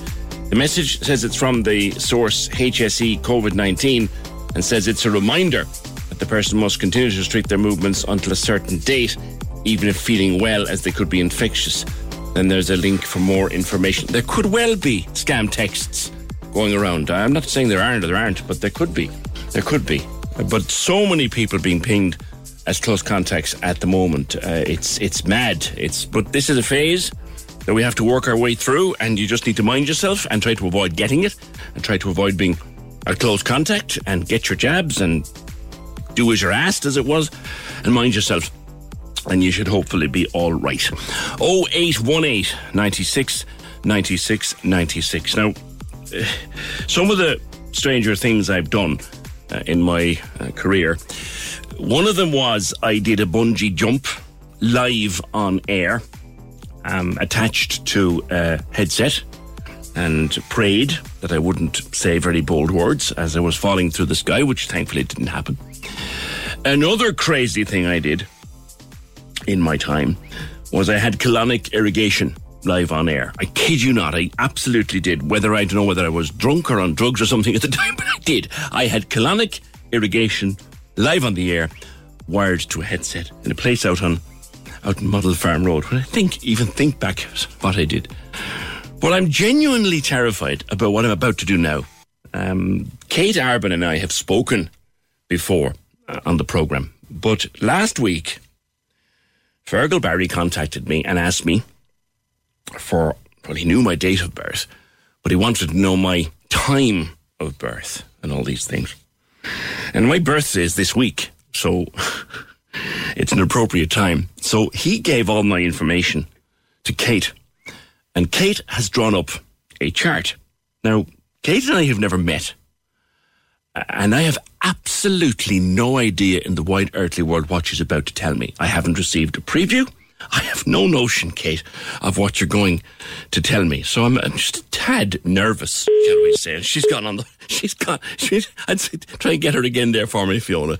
She's gone again. But she's done up an astrological chart for me, done up my horoscope for 2022 based on the information we've given her. And I have no idea what she's going to tell me. I really haven't. If we can get her, is she back? And we'll see if we can get her back there. She's gone off the line. We're having some small trouble with the phone lines today. In relation to PCR tests with HSE, I've been trying for days to book one, all times day and night, but no joy. I decided to book a private one for this morning, which I paid for, and driving back after that, I passed the test centre on South Douglas Road, and there were no cars to be seen. Nobody getting swabs. What's going on with the HSE's booking online? Yeah, that place on South Douglas Road seems very quiet the last few days.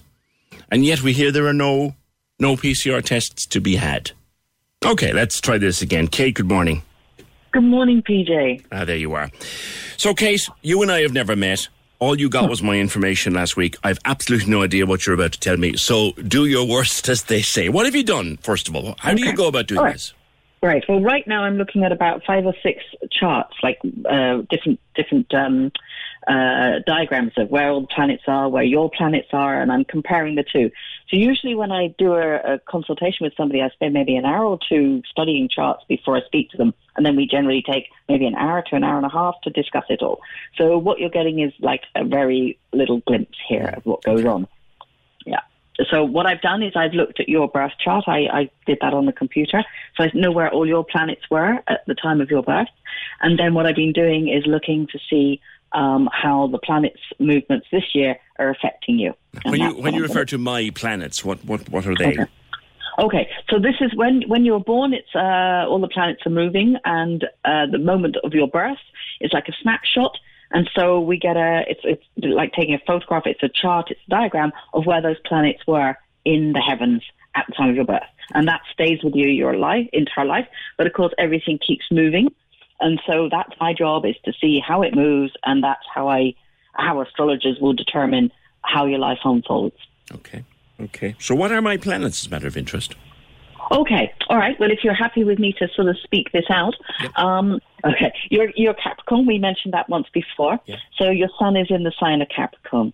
And the big three, as we call them, which is the sun, the moon, and the ascendant. Okay, your moon is in Taurus, so that's another earth sign. So that makes you very practical, reliable, down to earth, okay, just as a fundamental basic of your character. Your rising sign, which is the sign that was coming up over the horizon at the moment of your birth, that's Scorpio. Okay, so that's a very different way of coming across. So you can be very secretive. In fact, you can hold a lot in, and you don't reveal a lot about yourself. I don't know if does that resonate with you? Rings a little bell, yeah. Yeah. Well, you see, being Scorpio rising, you're not going to give much away. It's the kind of thing I go, okay. So this person doesn't actually want me to say too much about the details of their life, because the Scorpio people are very private. They don't like everyone. They can be very open and very talkative, and they know exactly what's going on with other people. But it's like playing poker for you. It's like that. It's like so. I always recognise this can feel very intrusive when I start exposing the inner workings of your life and personality, especially on air. Okay. So there's other things now. Of course, there's all the other planets. You've got, Mercury, Venus, Mars, all in their different places. What I see here is you've got a strong Sagittarius vibe. Okay, because you've got Venus and Mercury in Sagittarius, so that means that you're quite an adventurer. You're a free spirit. You love to roam. You love to have change and variety. Okay, so for all your earthy stability, you absolutely love to talk. I have an impulsive nature. Would that explain it? Exactly, absolutely, and spontaneity. So too much. So you kind of almost have a conflict within yourself, because you like the moon in Taurus. Absolutely loves to have knows where. It's like being a hobbit. You need to know you've got second breakfast lined up, and you've got to put by in case it's a rainy day. That sort of thing. That's moon in Taurus. Okay, so, but you also want to, once you've got that sorted, you need to know that you can go anywhere and do anything at a drop of a hat. So you like to create the security and stability, so you've got the freedom to adventure and roam. If that makes sense. And I love to say, it's a beautiful day, let's just get the hell out of here and do something mad. I love that. Yes, and you like to know that you have a few things in the fridge that you can pop in a bag and take with you. Yep. It's like you don't like to be without your supplies. That's the Taurus moon. You like comfy chairs and warm slippers, as well as, and you take them with you on your adventures. You know what? You're right there, because do you know what I do actually when I'm going on holidays? I sneak my slippers into the bag. You would, yeah. Exactly. Which is kind of, it's old, but hey, it is. It's comfortable. And at night when I'm sitting down reading a book, I have my slippers on. Yes, you see, now I can see, I don't know you, but I can see these things, you see. I can see what goes on there. Yeah, so it's great fun to really just sort of like, and I will be frivolous. We won't go into any of the sort of deeper, more difficult stuff right now. But it's like there's so much going on as well. I can see that you're very attention to detail, and you're I can see that you have a public profile from this chart. You know, even if I didn't know that you were live on radio, I could see that you're quite quirky. You would be a bit different in the way that you think. You come at things from a different angle. You have differing opinions and ideas to other people, but you have that out in the public. That's part of your public profile. And you can be quite assertive and not confrontational in a difficult sense, but you will address issues that need to be addressed. So I can see all that in your chart. Okay. Yeah. Okay. So what might the year ahead hold for me? Okay.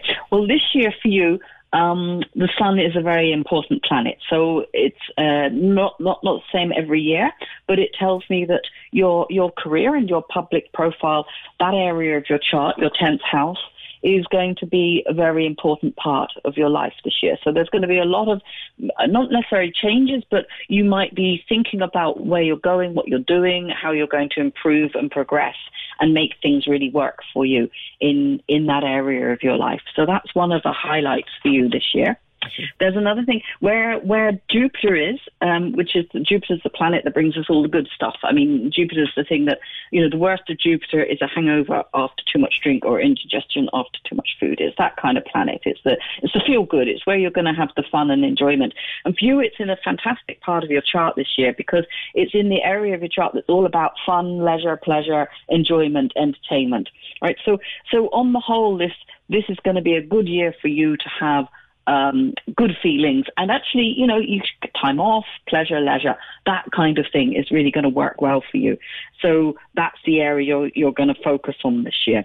But also, there's other things going on here because Jupiter's making a connection to Saturn. Saturn's almost the opposite of Jupiter. It's the serious. It's the school teacher that keeps you in after school and says you've got to learn this stuff. You've got to do this stuff.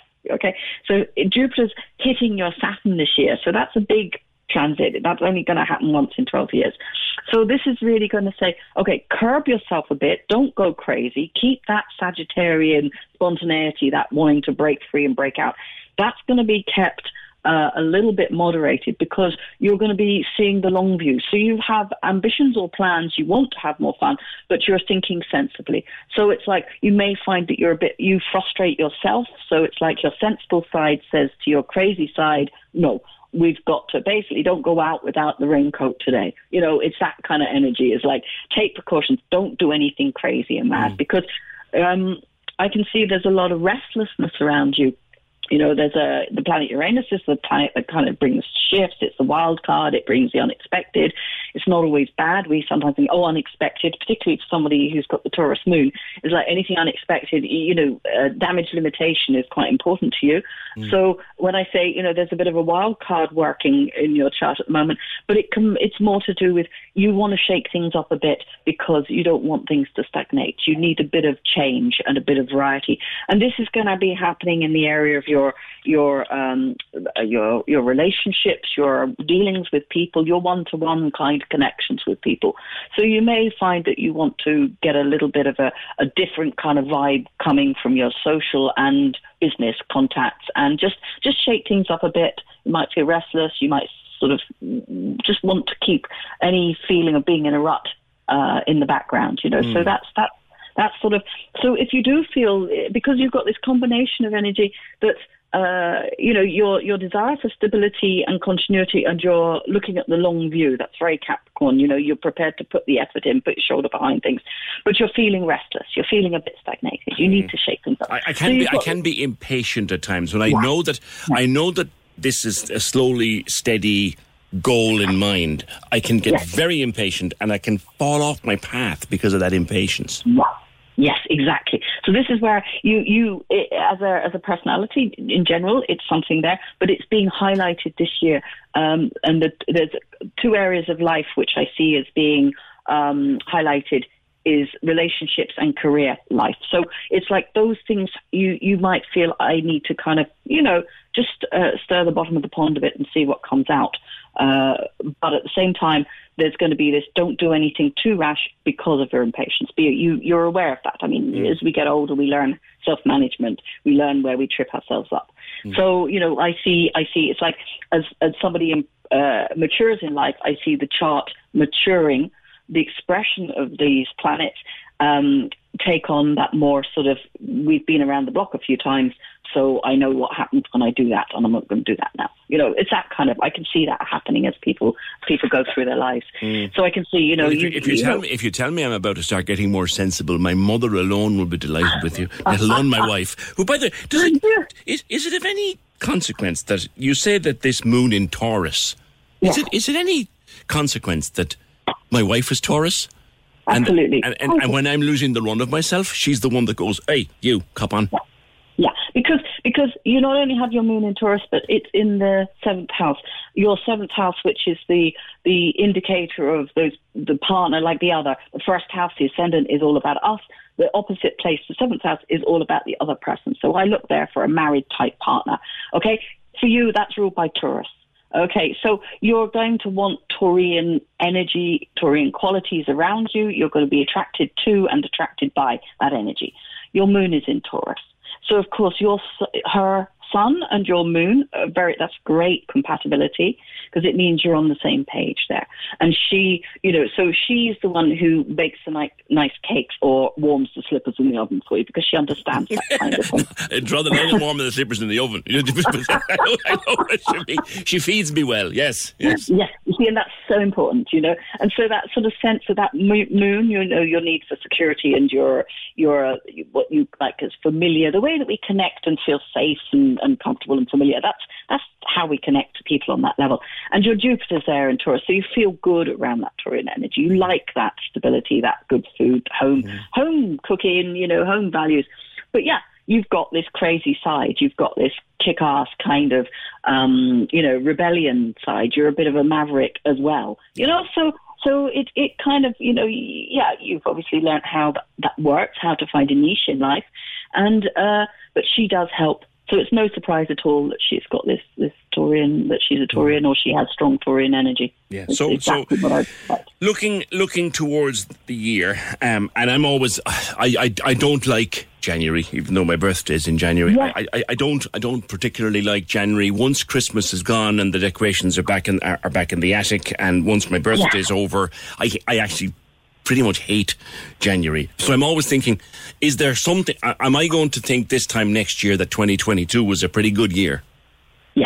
Yes, ultimately, yes, because, and you know, the early part of this year, like you say, you don't like January, but the early part of this year is going to be the difficult part. There's a lot of things happening, lots of little bits and pieces, like quite a lot of, this is where this sense of, you know, be patient because of this, you know, the restlessness that you have.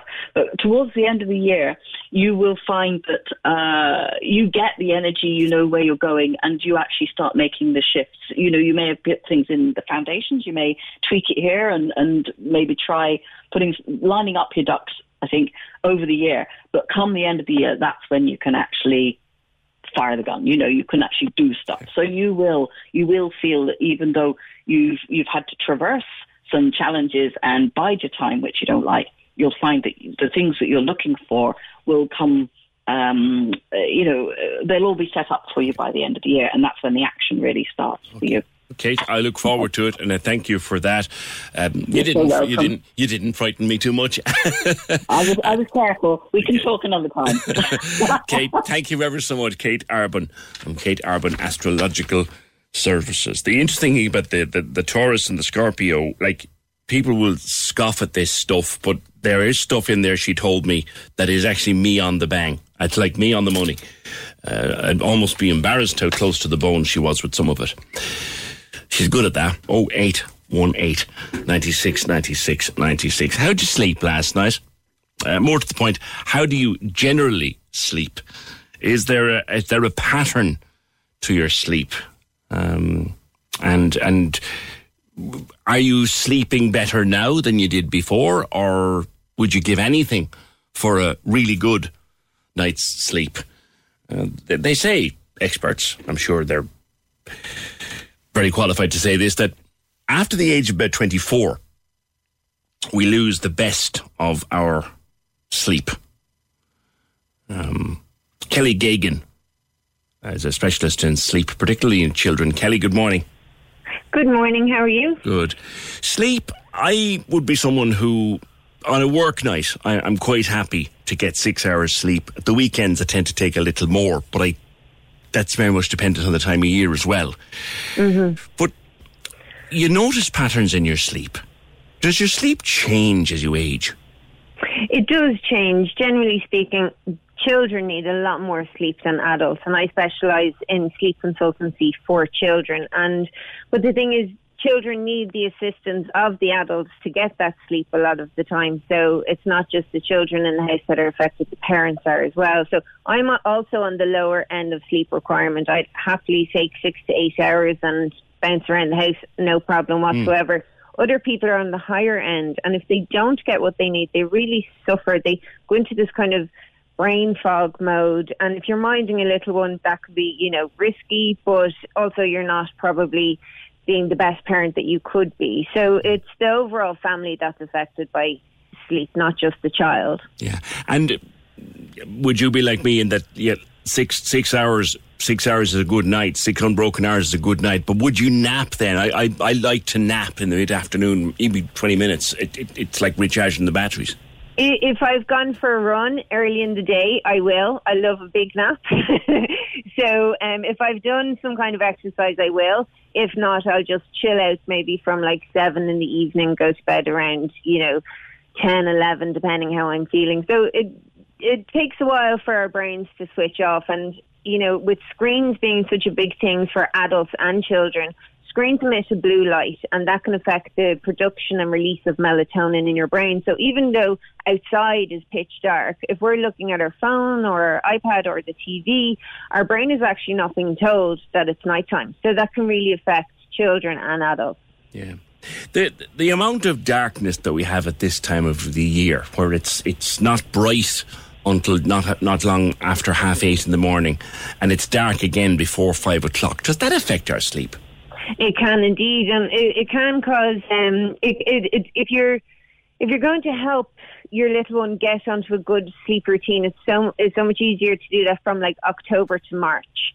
From March to October, it's that little bit trickier because you've got early, the sun coming up early, and you've got the brighter evening. So their brain is telling them it's not time to sleep when we're saying. Oh, I think she may have dropped there, Fiona. Are you there, Kelly? I think she may have dropped. See if we can't get her back. Thanks for that. Just drop back over to you there. I think she may have fallen off the planet for a second. Dee asks, am I the only one who doesn't mind January being very long? It kind of reminds me of September, fresh start, new beginnings, etc. I kind of go crazy around Easter, even though my dad and my daughter's birthday are around then. Oh, Easter and springtime, Dee, they're around my favourite times of the year. I love them. I live for them. Is Kelly back? She is. Hi, Kelly. Hi, how are you? Sorry, I don't know what happened there. Yeah. So the routine of particularly people with new babies, and you find in the summertime, the first splink of sunlight in the morning, ping, they're up. Some people ask, blackout curtains, should you use them? Should you try to fool the child into thinking...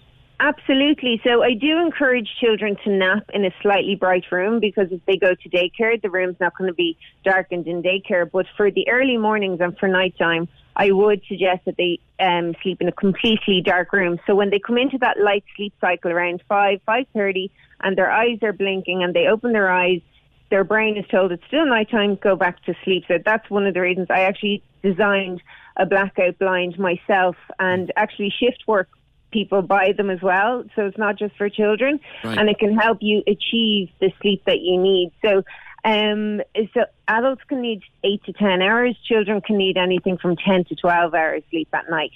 Right. And broken sleep, is it just natural that your sleep would be broken? So we have different stages of sleep, and one of the most important stages that we get to is an NREM sleep, so non-rapid eye movement sleep. And in that stage of sleep, that's where our immune system repairs itself, and we retain memories from the day before.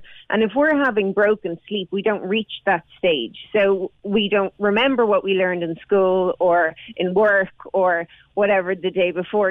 I'll often be working with parents, and I'll say, what happened yesterday? And they'll be like, what day was yesterday? So it's not just like a Christmas kind of thing. It can be all year round for parents who are sleep deprived. They literally don't know what day it is. Yeah. Or they may have an older child and they'll say, I can't remember driving into work this morning. I was so tired. Yeah.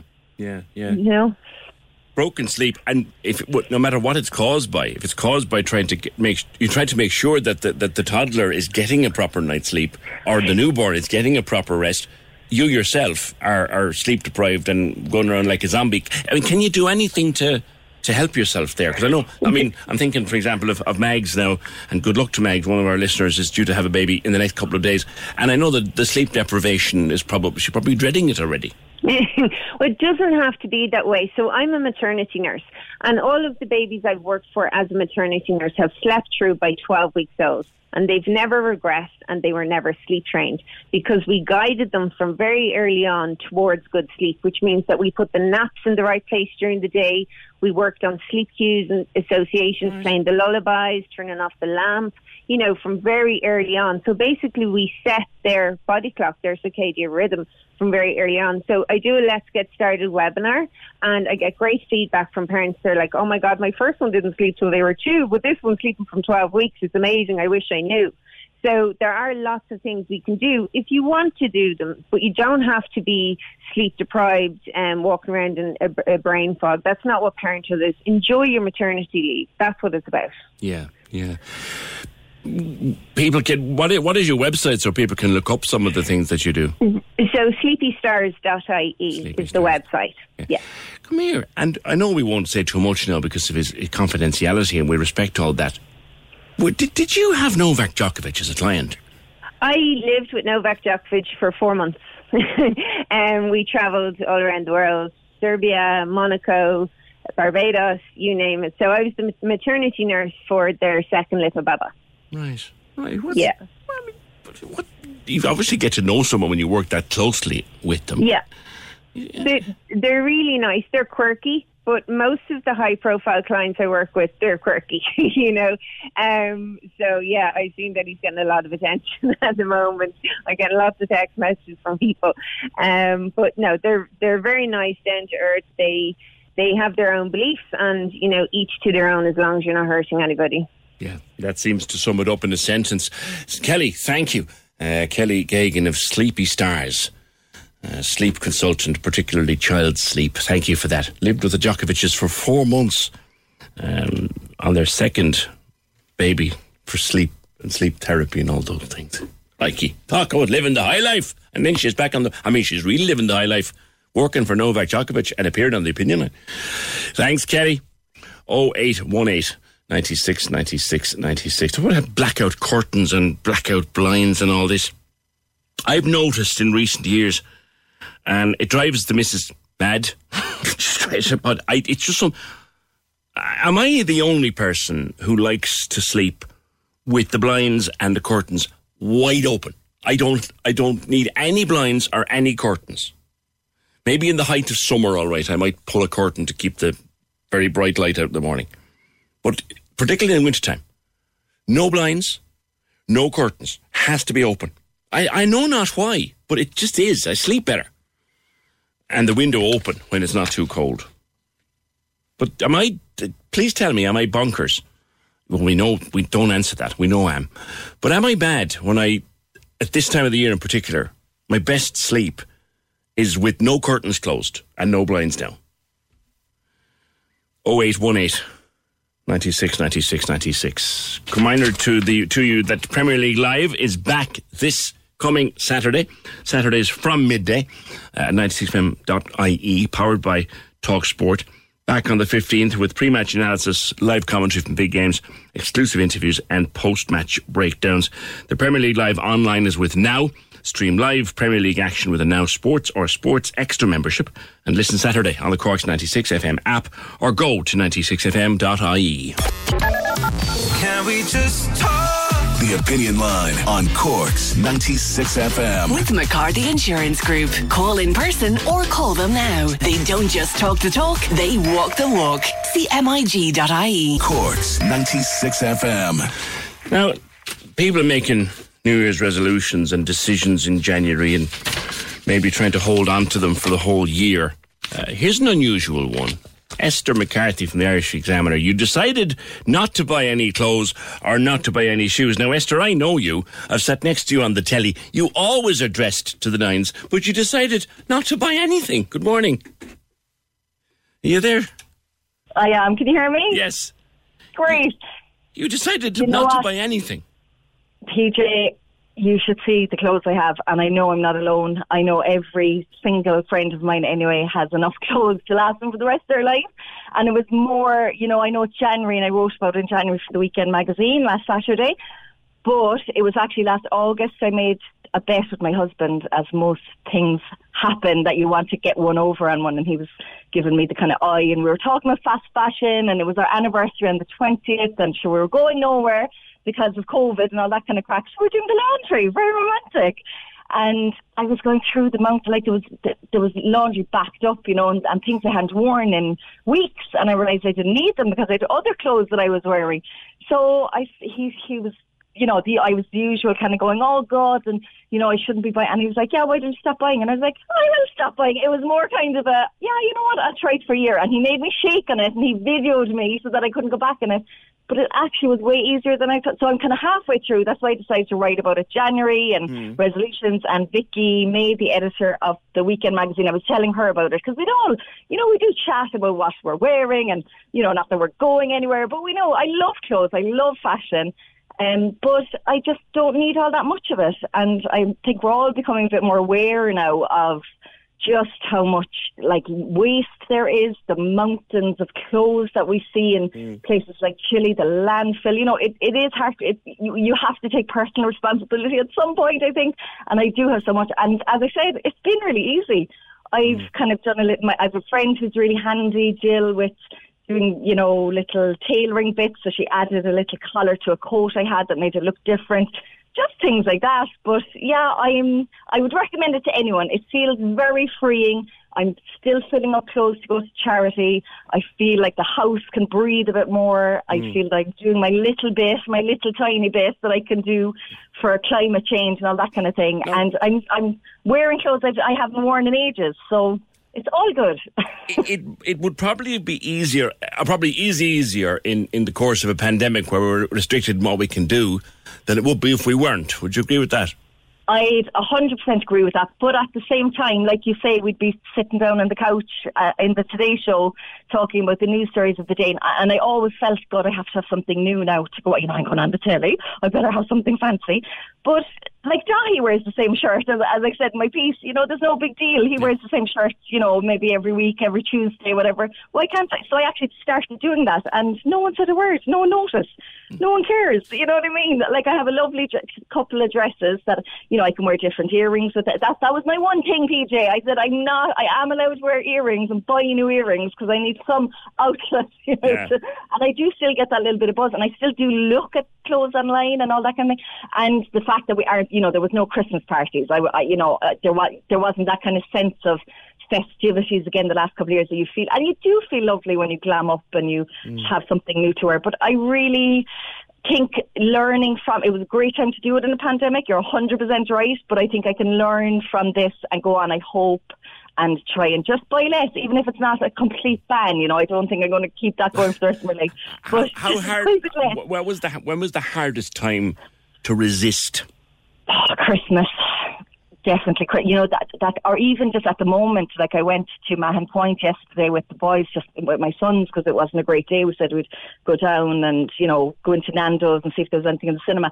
And all these sales, I was walking past River Island, all the high street shops, and there was sales. So it's 70% off, and I was getting a bit of weakness because it was like a bargain, and look at that was €100, it's only €20. But again, I kept just picturing it in my, what I usually do when I see something, and I don't know if other men and women are guilty of this, I kind of project this sense of a good, so I see glittery top before Christmas, I kind of project the fun that I'll have wearing that top when I'm out, and I'll have a great time, and I'll look lovely. And so instead of doing that now, I'm trying to just imagine, just take a couple of seconds. There was a beautiful long shaggy covert. I did go in and look, I didn't buy it, and it was like that. It was 70% off, PJ, and I was like, that's like I'm saving money buying it. But I just pictured, in a couple of months' time, it's going to be better weather. I'm not going to wear a shaggy coat until this time next year. Where is that coat going to live? The space it's going to take in my wardrobe. That sense of looking at it going, oh God. So I'm trying to do that before I buy something, or before I think of buying something. Esther, do you retire clothes? What I mean by that is, so you buy it, particularly, I mean, I have dozens of T-shirts in all kind of various colours. But what happens is when they get older and a bit scrappy, they get sort of demoted to being DIY clothes, and at the very end of their life they become pyjamas. Do you do that? Well, my husband owns a bike shop, right? The bike shed, I might as well say it, down in Dennehy's Cross. And he, since I know him since, college time, and he was always into the circular economy. He's still literally wearing the same T-shirts from when I met him. Like, he's next level, like. But he uses, so when I, like that, pyjamas especially, I find actually, boys grow out of pyjamas really quickly. It'll be the odd socks. He uses them for rags in the bike shed. So when something gets to the end of the line, I'll either, if it's in good enough quality, of course, like if something's too small, I have 3 boys, so I would always kind of, okay, that's too big for the 11-year-olds, are going to hang on to it for the 10-year-old, you know what I mean? Whereas when it gets, my 6-year-old, I've no one else to give it to. I have all girl cousins, younger cousins, so if it's good enough, it'll go to charity shop, and if it's not, if it's raggy, if there's a hole in it, beyond repair, it goes into a bag to make rags to wipe down the bikes, or he used them, the oil, he'll wipe the oil and then we might use them for something else. So very little actually goes to waste. He's a pro. He's a pro in that regard. He's ridiculous. At his next level. He pushes at, like, I'm only allowed to buy aluminium coffee pods, and he's got this special little machine that gets rid of the coffee, so we use that in the garden, and then he washes out every single one so that it can be, like, Killian puts me to shame, to be fair, now when it comes to the whole environment thing. But I'm trying, because I didn't think he would close, like. There is so much stuff dumped and thrown out. Thankfully, very little do we throw out. We tend to keep and use and in different guises. But yeah, we do waste. Anyone who wants to start, what's the best advice to give them? Right. I think if you do a tiny bit of research, if you even look at, like, because that's what caught me. It was just this general video that came up on my feed, and it was these huge textile mountains, clothes mountains, and like 1.2 billion tons of greenhouse gases a year takes just to make clothes, so if you kind of think about that and you kind of educate yourself a tiny bit, not even educate, I'm not like talking down to people because I should know as well, but if you start becoming aware of, okay, I buy this T-shirt, it's purple as in for spring and I'm not going to wear it again. If you just kind of think about where your clothes are going to end up, that's what helped me to kickstart anyway, and actually go through what you have already. So most things, to be honest, because again, like I would have grown up in a house that had a lot of older people in it, so I used to go up in the attic and you'd find a pair of Levi's from the 70s and you'd wear them, and like that would do you, because you didn't really have the money or the options back then to just be buying your things. So I think just go through what you have, sort them out, put them into maybe, and that's what I started doing as well. I put away all the summer stuff recently, so that when summer comes around again, we've no shorts, or we've no, wet suits, or so that I know that they're there for next year, so I won't be buying again when you're bombarded by the advertising. There's people paid a lot of money to make you think you really need that new T-shirt or those new pair of shoes.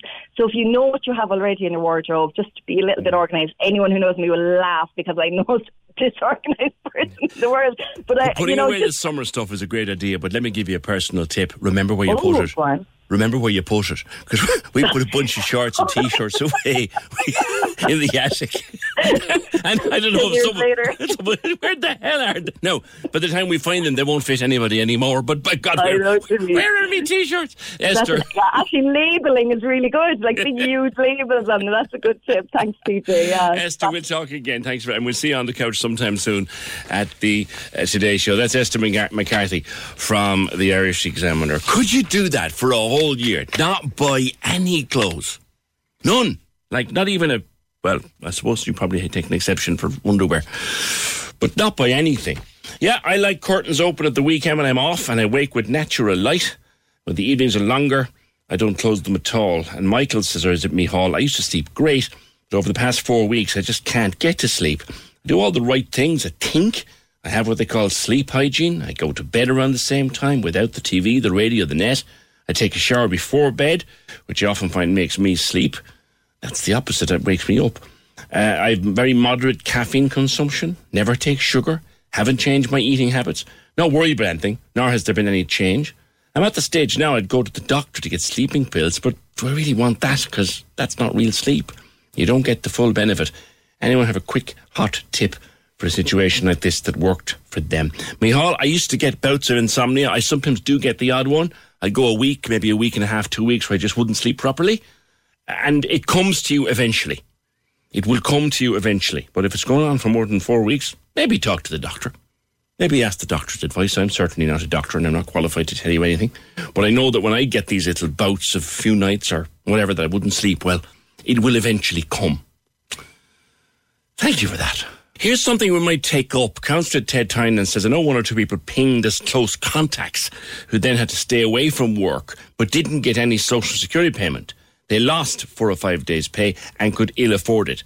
The government say they're looking at it, but by the time any positive action is taken, so the whole thing will be over. And that is affecting a lot of people. Might bring it up if you're interested, that if you're pinged as a close contact and you've got to stay out of work for a few days, you don't get paid. And that's very hard, and there isn't much help there. Thanks for that, Councillor Tynan. Programme today edited by Fiona Corcoran. Welcome back, Fee.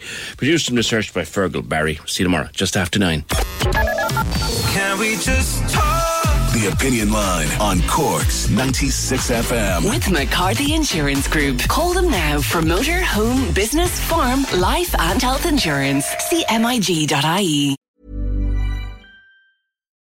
As humans, we're naturally driven by the search for better. But when it comes to hiring, the best way to search for a candidate isn't to search at all. Don't search, match with Indeed. When I was looking to hire someone, it was so slow and overwhelming. I wish I had used Indeed. If you need to hire, you need Indeed. Indeed is your matching and hiring platform with over 350 million global monthly visitors, according to Indeed data, and a matching engine that helps you find quality candidates fast. Ditch the busy work. Use Indeed for scheduling, screening, and messaging so you can connect with candidates faster. And Indeed doesn't just help you hire faster. 93% of employers agree Indeed delivers the highest quality matches compared to other job sites, according to a recent Indeed survey. And listeners of this show will get a $75 sponsored job credit to get your jobs more visibility at Indeed.com/podcast. That's Indeed.com/podcast. Terms and conditions apply.